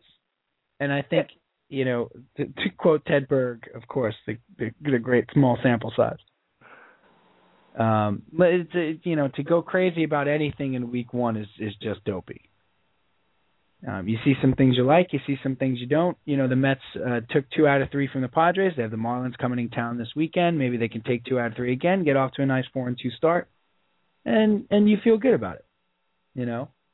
The Yankees got a win tonight, got their first win of the season. So they lost 2 out of 3 to the Red Sox, but they got a win tonight. Andy Pettitte pitched really, really well. They obviously needed that. I think Lyle Overbay knocked in 2 runs or whatever. You're going to have to get some production out of these guys. Vernon Wells had a 3-run home run the other night, even though it was a loss. You have to get some production out of these guys so the troops get healthy. One last thing on the Yankees, and then let's move to Mike Rice real quick. Why? So Robbie Cano changes agents to Jay-Z's. Yeah. He drops Scott Boras as an agent and goes with Jay-Z. And which Scott Boras really hasn't officially acknowledged. Right, that's right. Scott Boras is using the if I pretend it didn't happen, it didn't happen defense. Oh, we just talked about this the other day, and he's fine. He loves it with me. Yeah, it's right. I don't know what you're talking about, this Jay-Z stuff. He's still here. I don't even know who that is. Never heard of him. Jay who now? But that seemed to signal to people, and you said this, and I totally agree with you, Bri, that meant it must mean Cano, if he's changing agents and getting rid of Boras, he wants to stay with the Yankees. Because maybe Boras was pushing him towards free agency, and Cano maybe, sign with another, get an extension with the Yankees, finish his career with the Yankees. I don't think that's a bad thought at all. I could totally see that because Boras doesn't care about the Yankees. Boras just wants the most money for his client. Right. Regardless of where the guy winds up. But maybe I missed how it became a complete no-brainer for the Yankees to give a 30-year-old player on the backside of his career 8 years and $200 million. Like more than that. Right, we skipped the part where this was like a conversation. Like everywhere, like on WFAN, like all over like in the papers and stuff, it just became like of course. Right. Because, we've not learned anything from giving A-Rod $250 million and Mark Teixeira $150 million and CC Sabathia $150 million. We haven't learned a blessed thing. And we're going to get under the luxury tax right after we give Robbie Cano $30 million a year. When did that become a no-brainer? Did I miss a meeting? No, that's how they feel. I tell you, the best the other day, Cal, was when some guy called up and suggested that if Cano gets to free agency, he could see the Mets making a run at him. Right. And Francesa's head exploded. Right. No chance. There is zero chance. Zero. I would say the chance of that happening is zero. 30 other teams have a better chance than the Mets. Right. Bid on him. You could see him with the Marlins before you could see him with the Mets. This caller made perfectly logical points. He said, Mike, the Mets only have like $48 million committed to the payroll next year. They have young talent that's cheap and affordable. What do you think they're going to make the payroll? He's like, I think they'd probably make it up near $100 million again. That's where it is this year. He's like, why couldn't they afford a $20, $25 million a year player? Because they can't, because they have no money. Because they can't. Because it can't happen. Because they have no money. What are they going to make the budget? There's no chance. That's not what Alderson wants to do. He doesn't sign players long term. And the guy was like, wait, he just signed David Wright for 8 years. He just gave David Wright $138 million. David Wright was there. That's an extension, okay? David Wright was there. That's I mean, he was stuttering, he was spitting. It was fantastic. The general manager says he's not going to build a team that way. He's not going to build it that way. There is zero chance. Why would he want to go to the Mets? He wants to be in New York. He actually said it. That's crazy. Actually said it. Why would he go to the Mets? He wants to be in New York. He wants to be in New York. I love it. If you're Robbie Cano, you don't want to leave New York. Yeah, Mike, the Mets are in New York. Mike, just, I don't know if they're in, Queens is still part of New York City. Pretty sure. Isn't the NY on their hat? That stands for the same thing that the NY on your hat stands for. No, it doesn't. How dare you? You're nuts. You're nuts. Please. You're lost. Mindless. It's a mindless question. The other, and my last gripe with writers lately. Yeah. This is like a non sequitur because I've been thinking about it, and why not? Sure. Seems like as good a time as any. Why not? When the writers write these stories, beat writers, columnists, a lot of times it's columnists, but any writer for a publication writes a story about what the fans want. Yeah. Can we give that a rest maybe just a little bit, because I am totally on board with that. Absolutely. And it's become a completely overused angle here. It happens way too much. It's a cop-out for the writer, because all he has to do is just make something up and then attribute that to the fans. The fans want to see this. The fans want to see that. The fans deserve this. Met fans deserve that. Yankee fans have seen this. Jet fans, I mean... Right? I mean, how about you let me, the fan, decide what I want to see? How about that? How about I tell you what I deserve? You're not a fan. You make it very clear. If you were to be given truth serum, Mr. Newspaper Writer, you would make it very clear that you're not a fan of any team. You're a fan of stories, and you're a fan of players and people. And the narrative. So don't presume to know what the fan wants or thinks, because I can pretty much guarantee when you write a CBS Sportsman, and here it comes. I can pretty much guarantee that when you write a story saying the fans want this or the fans want that, you probably haven't spoken to a fan to get that opinion. Tag it. I can't tag it. I'm Brian Calvi, RTU Sports. That was a good one. And that's what grinds my gears. That's a perfect CBS RTU Sports Minute. Because I'm guessing you've never talked to a fan. I'm Brian Calvi, RTU Sports. You got to throw a lot of, look, I get it. You got to throw that in there. Yeah. You are 100% right, though. You're absolutely right. It's such a tired, nonsense angle, and it's lazy and enough. Yeah. I could go a while without, and every one of them is using it. Like the best guys are using it, the worst guys are using it. Oh yeah, and like Lupica of all people. Like, please stop telling me what Yankee fans deserve or want or should see or shouldn't say or just stop. Write about the sport, please.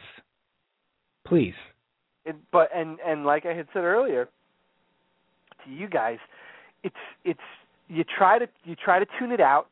And you try to like mute the noise so it doesn't get in the way of your enjoyment as a fan. But it's just the noise is just so loud that it's hard to ignore.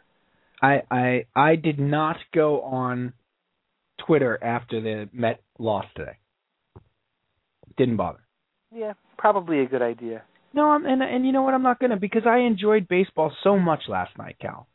And even I listened to the game today and stuff, and I was, Buck hits that home run in the ninth inning. I thought maybe they could pull it out. I got into the strategy of baseball again. You know why? Because we're 3 games into the season. There's 159 to go, and anything can still happen. Right. Anything could still happen. Wheeler could come up and be dominant. Harvey could be great all season long. Neese could be great. All of a sudden you have a big 3 pitcher. You go and trade for an outfielder, or maybe Lucas Duda is like a solid everyday player. Like we talked about, and maybe he emerges as like a solid everyday outfielder, and you go trade for another one, and all of a sudden that lineup's not that bad, and then all of a sudden you're in it, and there's 2 wild cards, and maybe you're making a run at one of them. You don't know.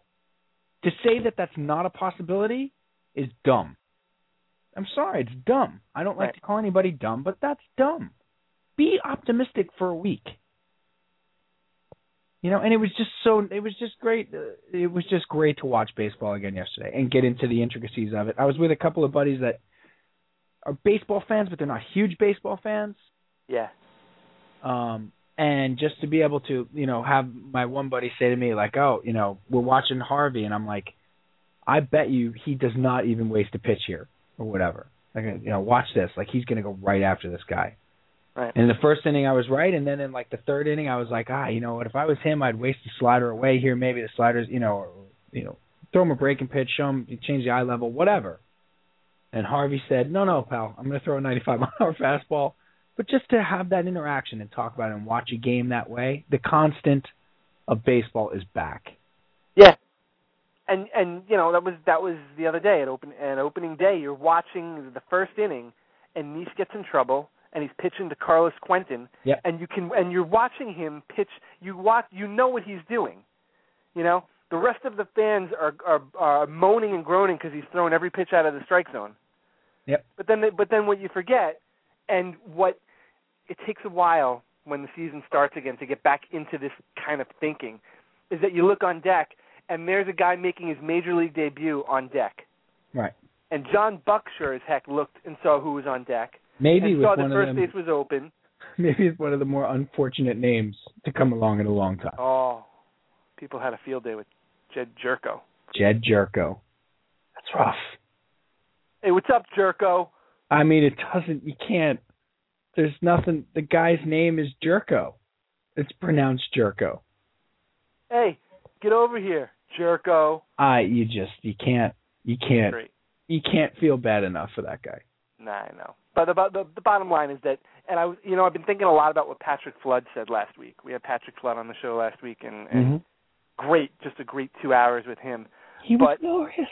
He was fun, but he said something last week that stuck out in my head all week this week as I was watching baseball, and that's the fact that baseball is back, and it's just comforting to know that it's always on.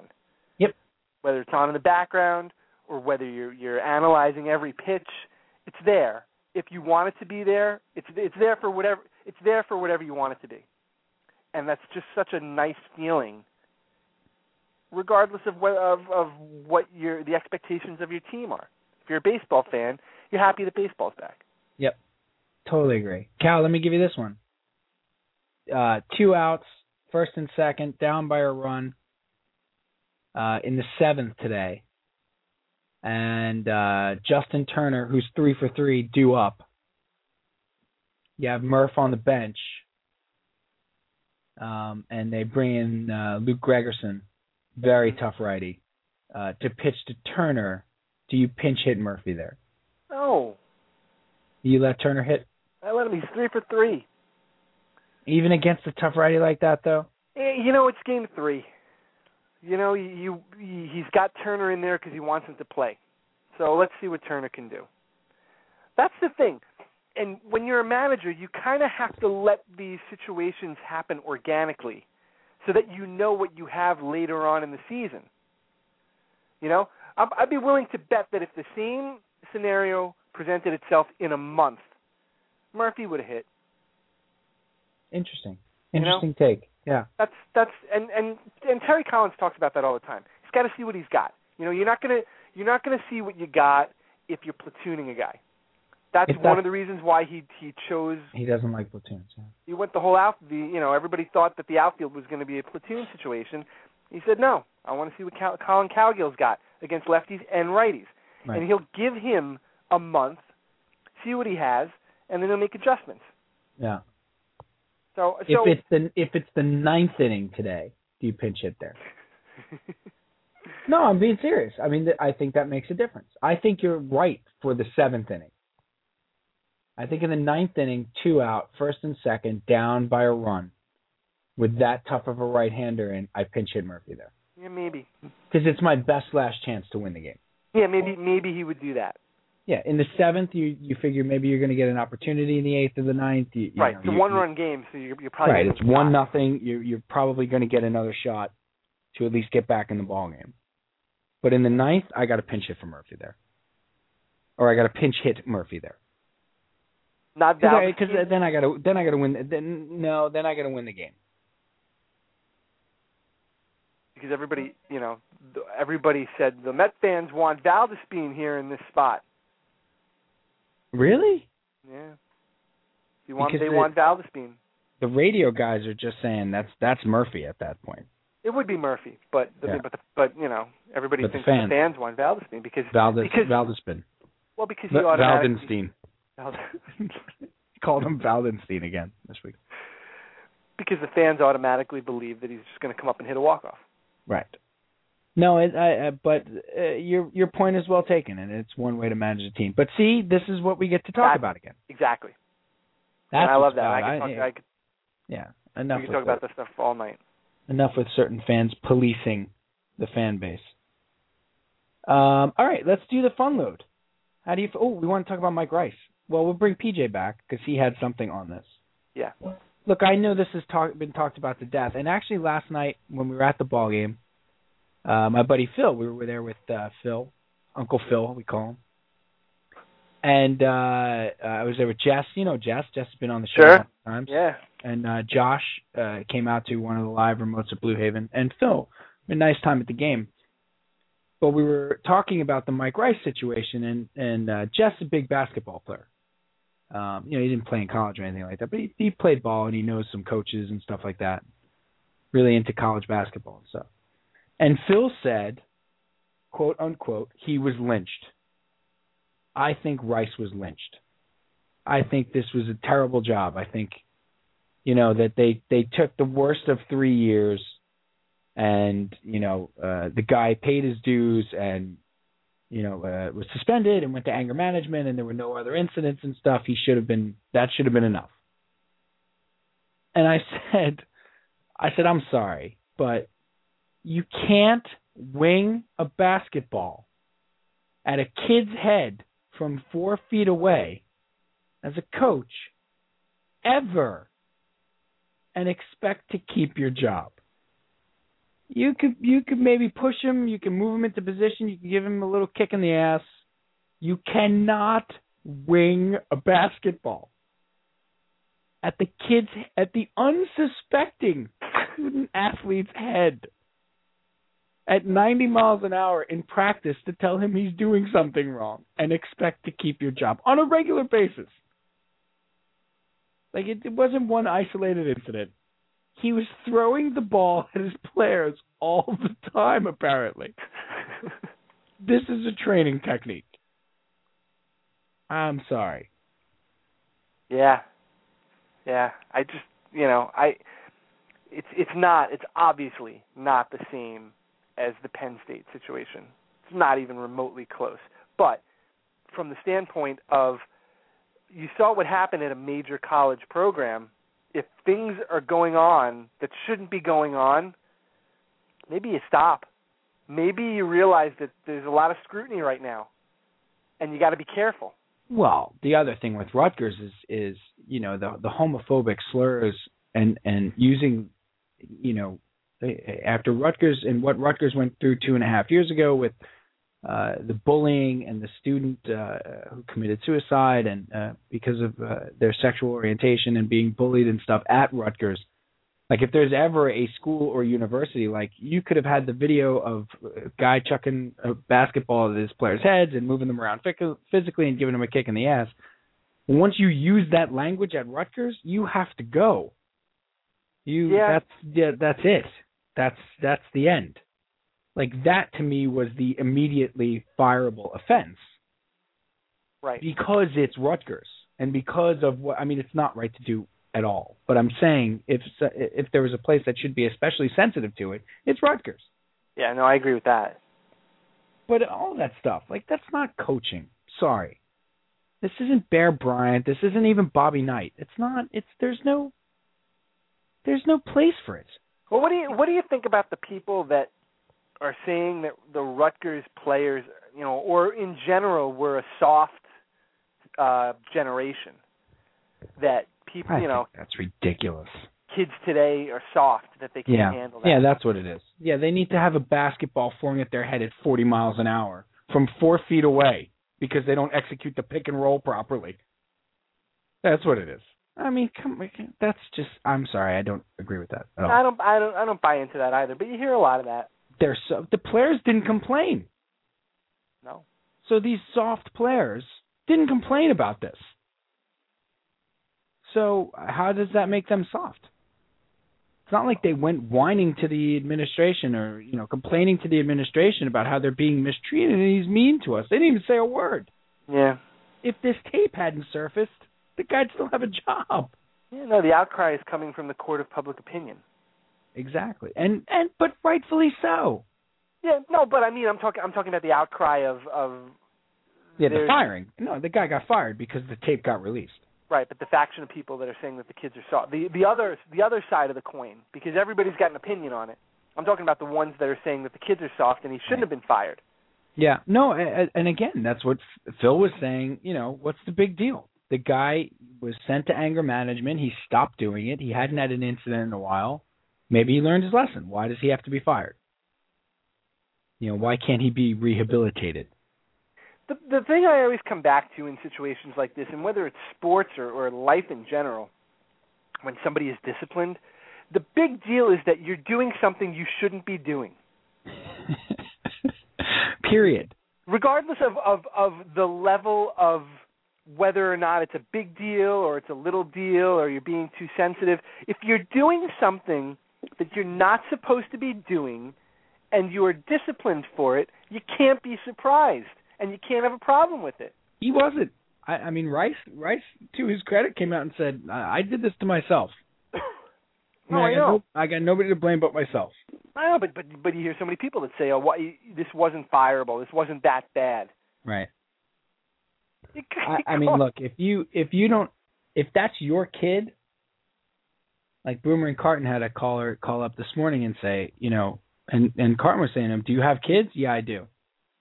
If that was your kid, you wouldn't have a problem with that? And he's like, no.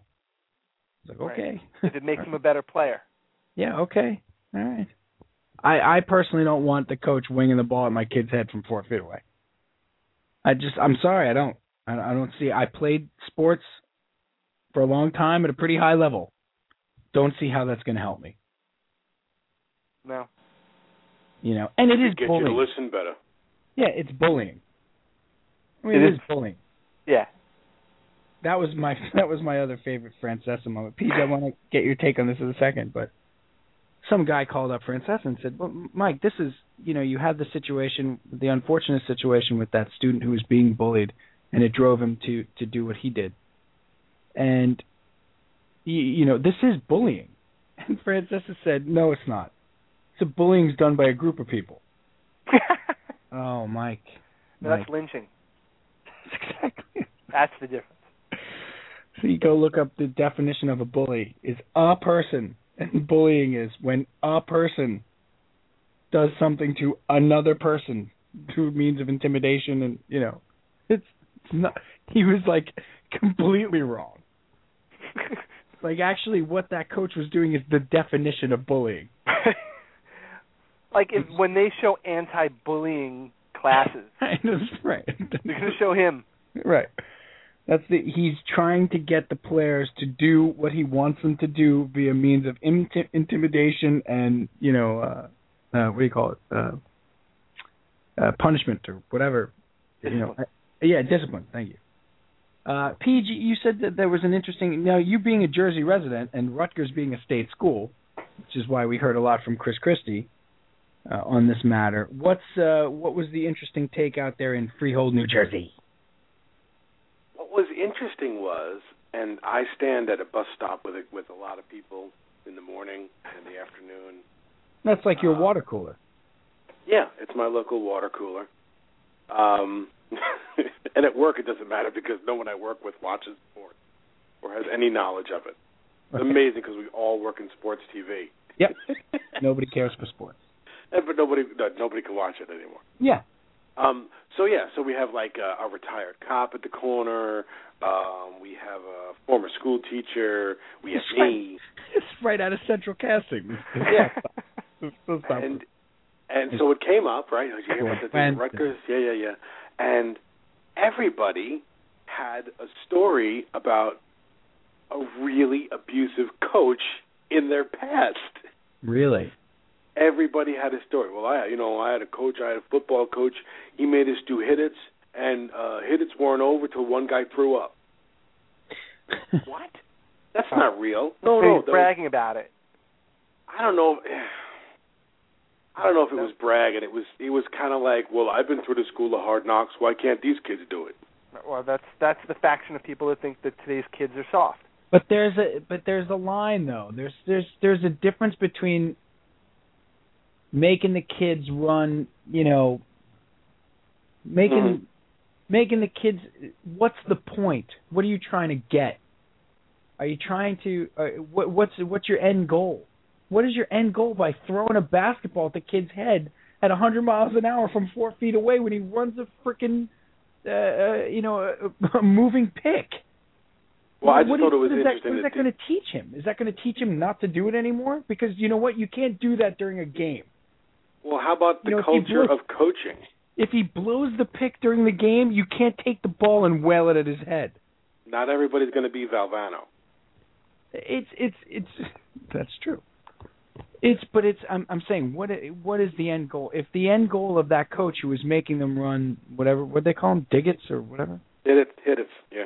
Hit-its or whatever, is to toughen the kids up and condition them and have them conditioned for a game, okay, maybe I can see that.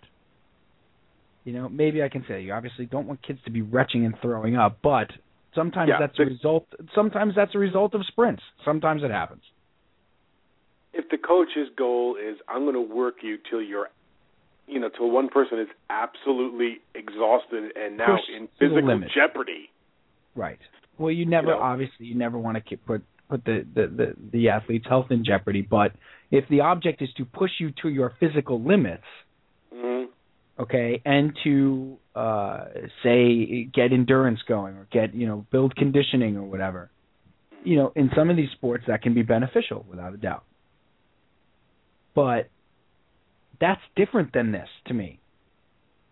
Like that's different than a coach putting his hands on me and physically moving me around. Forcefully. Well, also, everybody at the corner could cite their coach's mouth. Things that coaches would yell. Yeah, none of these people had encouraging coaches. It's I guess what I'm getting at. I'll tell you that this is a whole RTU we could do at another time, but just coaching in general, like youth coaching and I mean, the best example I have is the football, when Patrick, my nephew, was playing football, with like the 8-year-olds, 7 and 8-year-olds. And these, my brother had to pull him out of the football. Wow. And so, I mean, and he didn't want to play anymore either because it got to the point where like these guys were like, these kids are 8 years old. Yep. I mean, these guys were in there like Ditka, like go easy, settle down. Like they're having them practice in like 5-degree rain. Like it was literally like 25 degrees out and raining. And he's having these 8-year-olds practice. Like what fantasy are they living out in their own heads? Oh, I mean, when they're doing this. I was lucky to have a number of really good coaches. And if they weren't great technically or for the sport itself, at least they were caring. I maybe had 1 or 2 abusive coaches my whole playing career, and one was in football. Baseball-wise, Cal, we were really lucky. Well, you had your dad for so long. I had a basketball coach that kind of fell into. Joyce, right? Yeah, the category of hey, guy, back off. Yeah, he was abusive. He was abusive. He was. Both Dr. Ire Stat and I quit the team. Yeah, because of him. That was high school, JV. A sophomore year, JV. Yeah. Yeah, Pete, he was like actually, like I think he was fired. Was he not? He might have been. I don't know if I'm sure after us. Yeah. He coached more after we were there, but. Yeah, I think you hit a nail on the head, Peach, about the idea of the vicarious sort of, dream that you're living out, or who you think you are. Right. I'm interested that the bus stop gang. Can we call them that? Please, they would be so flattered. The bus stop water cooler gang. None of them understand, by the way, that I'm not on the radio. You did your radio last night? No, it's not. Wait, they're all my grandmother? Yeah, they all talk like that, yeah. Even the retired cop? Even the retired cop. What'd you do? You did radio? What do you do? Yo, you know Boomer? The retired cops are still Getty. You know Boomer. Yeah, they can't. They. You haven't tried to sell them on the idea that this is a podcast, right? They don't get it. Right, a lot of people don't understand podcasts. They think that if it happened already, they don't understand that they can download it and hear it later. Yeah. That would blow their mind. Oh, I tried to listen to your show. You can still listen to the show. Oh? You doing it again? No. No. Go to iTunes. Well, what does it cost? Not. What channel is iTunes? Exactly. Is that on the remote? I have Opt Online. Does it get iTunes? I'm not kidding about that. No, I have had these discussions with family members. The bus stop gay. How's your radio? Who listens to this? I forget who it was. Oh, Cal, last night at the game, because you know me, I'll strike up a conversation with anyone. We were in the club because we had club access because it was freezing. So we kept going into the club to warm up and then coming back out. And I was talking to some friends of Brandon Lyon. Oh. Who were there as his guests, and it brought up something very interesting. Maybe we can talk about it on the show next week. Because I'd really like to talk to PJ about it, too. One of the guys had grown up with Brandon Lyon in Utah. So Brandon Lyon's from Utah. Would never have thought that. And, you know, he's like, yeah, I've known him since he was, 10 years old. And it's just really cool. He and his wife and his kids are super excited about living in New York. And it just, I had that one moment of these guys are people. Yeah. You know, they're people with like imagine if you had to pick up, Allison and the girls and be like, yeah, we're moving to Portland. Right. Because Daddy's been traded. Yeah. Or I'm moving to Portland. That's right. I'll see you guys. And I'll see you in the summer. Right. What do you mean you're going to Seattle? Well, Daddy's been traded to the Mariners. It's where I work now. Daddy had to sign with a minor league contract in Japan with the Miami Marlins because Daddy still needs a job in Major League Baseball. Mm-hmm. And so I'll see you guys. Now I know we're here in New York. Right. So you're going to pick up and leave school, and you live in Miami now. Yeah, you don't know anybody down there, so say goodbye to your friends. That's right. Right? Right, and that's when you play Will Smith's Welcome to Miami for them. Right. And that'll make everything fine. Remember the party at Chuck E. Cheese you were supposed to go to next week? Now you're not. Yeah, you're not going to be able to do that. Because Daddy's a commodity. Because basically Daddy's chattel. I've been sold to the Nippon Ham Fighters. So we're all moving to Tokyo. It's going to be very exciting. For a year. Yes, I know you For don't. A year, yeah. I know you don't speak the language. Neither does Daddy. Neither does half the team. Neither does, I mean, it's amazing. These guys are just people. But we're joking about this scenario, but it happens all the time. And these guys, this is their job. This is what they do. It's what they do. It's not like, I guess I'm not going to be a ball player. I'll go be an accountant instead, or I'll go work for that law firm over there. That's not what they do. So they, yeah, that's a good point. It just every once in a while they get humanized to me.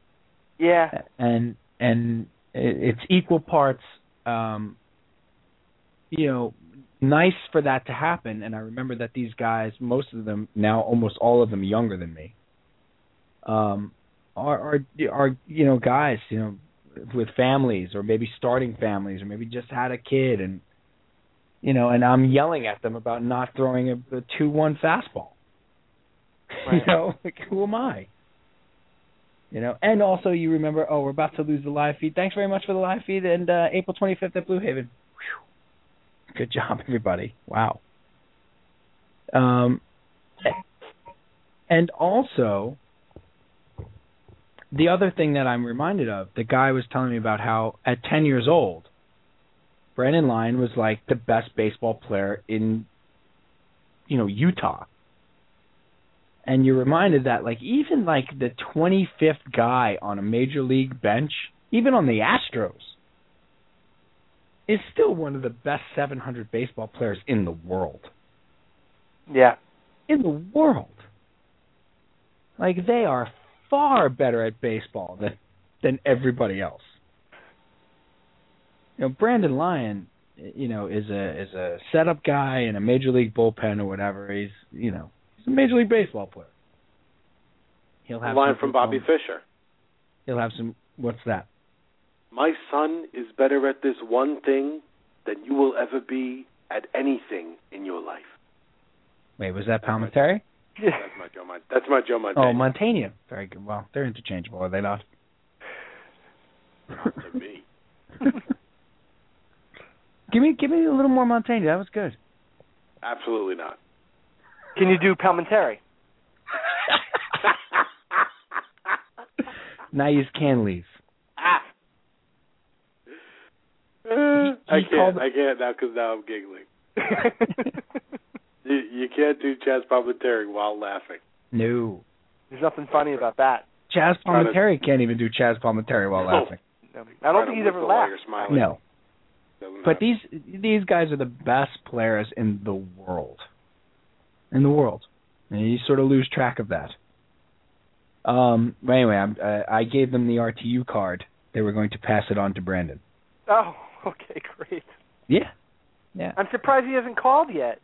I mean, it's been a day. What's going on? I know. It's been almost 24 hours. RTU has a card? I had cards made a long time. I need to get new cards made. They still have Dr. Erastat on them. Do they really? They do. He's unavailable. He is unavailable. That's for sure, both emotionally and for sports talk.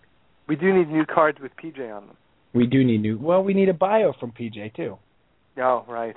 What's to know? For Christ's sake. I haven't mentioned WTF in 2 or 3 episodes. You want me to get that in? See, yeah, just review what are the good ones we need to go back and revisit. No, very interesting. He had a live one where he had Harmony, the Spring Breakers director, Harmony Korine, and James Franco on. And the James Franco bit got a little awkward. How so? It got because he was sort of, Marin was sort of glib with him. And it was a live one, and it was uncomfortable. And there was, he made a joke about, because James Franco was talking about the art installations and, doing performance art and all this stuff. And Franco, towards the end of the interview, Franco came out and sat with his back to him. That's how it started? Something like that. Yeah, something like that. It was really weird. Oh. And so Franco, then he got him to loosen up a little bit, make a couple of jokes, and Franco said, well, he was like, come on, what was with the Academy Awards or the soap operas? And Franco said something like, I used to take myself very seriously, and Marin turned out to the audience and went, used to? Uh-oh. And made a joke or whatever, and James Franco did not care for that. Did not care for it. Oh, my. And Marin actually cleared it up on today's podcast. So it hot action wow. on the Marin podcast. Did I tell you, boys, I'm on a ridiculous Mitch Hedberg kick? No, but No. Mitch Yeah. Hedberg was brilliant. Still on a Mitch Hedberg kick. Brilliant. Very, very good. Mm-hmm. And I could not be more excited to see the Louis C.K. Special. Yeah, I wish I had HBO. Whoa. Wait a minute. I think we need to do a Kickstarter for Cal. Let's get a Kickstarter campaign going for Cal. For Cal's cable bill. Unless it's on PBS, project. I won't be able to watch it. It's a really worthwhile project. What's going on over there? You don't do premium channels, or you just don't do HBO? No, I don't do premium. Well, no, I don't do premium channels. We downgraded recently. It's probably a smart move. It was, and then when you see something like this come up, you feel 2 months later, you're like, oh, good. I'll just torrent it. It's fine. Dude. Isn't that what the kids do? You're going to get me so angry now. I know. You know what I effing hate? That's why I said it. You know what I effing hate? That was my first effing hate post. Did you notice that? Yes. I effing hate pirates. Mm-hmm. Yeah, I saw that. It took me a minute to realize that you weren't talking about actual pirates. I have nothing but love. I thought or the same yarg pirates. Like right away, I hate pirates. Huh? I'm like, why? What? Not the we're on to pirates. vampires now. Pirates are gone. Not the Pirates of the Caribbean. What did Jack Sparrow do to you? Cal, I read it the exact same way. I'm like, oh, I see. With your parrots on your shoulders, who do you think you are? I got your arg. Over here. He said the balloons. Let's wrap it up. I'm gonna say this. Mad Men back on Sunday nights. Yeah. Wow, I can't wait. And Arrested Development is May 26th, everybody. May 26th. Yeah. That's a Sunday. Sunday of Memorial Day weekend. That's a Sunday. Never seen the Mad Men. I'm sorry. Yeah, me neither. So disappointed in both of you. Universal. It just didn't fit in. It didn't fit. It fits. Universally acclaimed, by the way. There was no time when it started, and now there's no time to catch up. Gosh darn it. Sorry. You're missing it. You blew it. Got a lot of catching up to do. I'm not going to ignore it. I'll get to it. I got to get to a bunch. I got to get to Breaking Bad. Everybody supposedly has to get to Breaking Bad. I need to get to Breaking Bad. Cal, I know, has had nothing to do with Breaking Bad. I got to get to Walking Dead. Nah, not Game of Thrones. Game of Thrones. I'm supposed to watch. Get to Game of Thrones. I started reading it, but I think I want to watch it. You're one of those people, though. You'll read it first, right? Just to make us all feel inferior. No. Okay, you're not going to pull that. No, I'll go back and forth. I feel like you're going to pull it. Sometimes I read a book. Sometimes I see the movie first and then go get the book. Yeah, I'm really inconsistent with that. All right, that's fair. I believe that. Oh, one last thing on the bullying thing and the coaching thing. Sorry, I have to get this in, and then we can finish. Of course it's bullying. Is there any... This is a continuation of the jock-bully thing. Like, nobody's really talked about that. But it's a continuation. It's a continuation of the jock as a bully. Without a doubt. Are you suggesting that, like...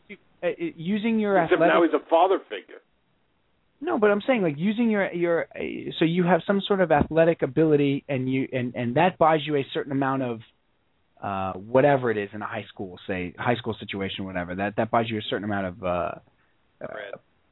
Cred or whatever, or ability to make people feel inferior to you. Okay, this is just a continuation of that jock mentality, of that meathead jock mentality of bullying. That's all it is. That's all that is. Like the coach is actually the supreme jock bully in this case. Yeah. And making the lesser athletes, because he's in a position of authority, feel inferior to him. Right. It's just I'm sorry, I totally forgot about that, but I've been thinking about it since this story broke. That, like, of course it's bullying. It's a continuation of the jock bully. That if this guy could throw basketballs at the heads of kids while he's walking walking the hallways of some dorm or whatever, he'd do that too. Hey, you nerd! Like he'd do that too. Well, yeah, and the shame of it is that he's got the authority from day one. Right. You know, a bully tries to lord that over you with what he's doing to you. But the coach walks in, he's got the authority right there. Got it built in. And then he just adds a little bully spice. Yep. So I'm sorry, that was the last point I wanted to make on that, and I had thought of that the other day. Now you can leave. All right? I'm in a box. PJ's final number. Another thing I effing hate. Stop listing for me 7 miracle healthy foods. I don't care. I'm not going to make a diet out of kale, peanut butter, sauerkraut, and egg yolks. Stop it. You can't live on chia seeds. Shut up. I'm going to eat what I want to eat. Take your slideshows and shove it. Cal, good luck. Good luck following that. Wasn't he pushing apple cider vinegar on us recently? I didn't show you pictures. No, you did not present the PowerPoint, so you win. It's the same guy. Oh, boy. My final unload is today we lost Roger Ebert. Roger Ebert passed. Amazing how long he lived with his illness. Gene Siskel passed quite a number of years ago. Roger Ebert just joined him at the movie theater in the sky. No, you didn't. You didn't. No, I didn't say that. That we're gonna pretend that didn't happen. No, we'll erase that. But that's Cal, he's saving a seat for you, Cal. Yeah, I know. That was bad. The big movie balcony in the sky. Oh. No, it's rest in peace, Roger. Yes. And my final unload is, I just alluded to it. I'm going to say it again. I cannot wait for Mad Men to be back. WWDD. What would Don Draper do? 2 hours on Sunday night. I can't wait. Oh, it's been so long. It's 1968. I don't know what to do. I'm very excited. All right, Cal, until next week. See you next week. Bye, everybody. Bye, PJ. You watch too much TV.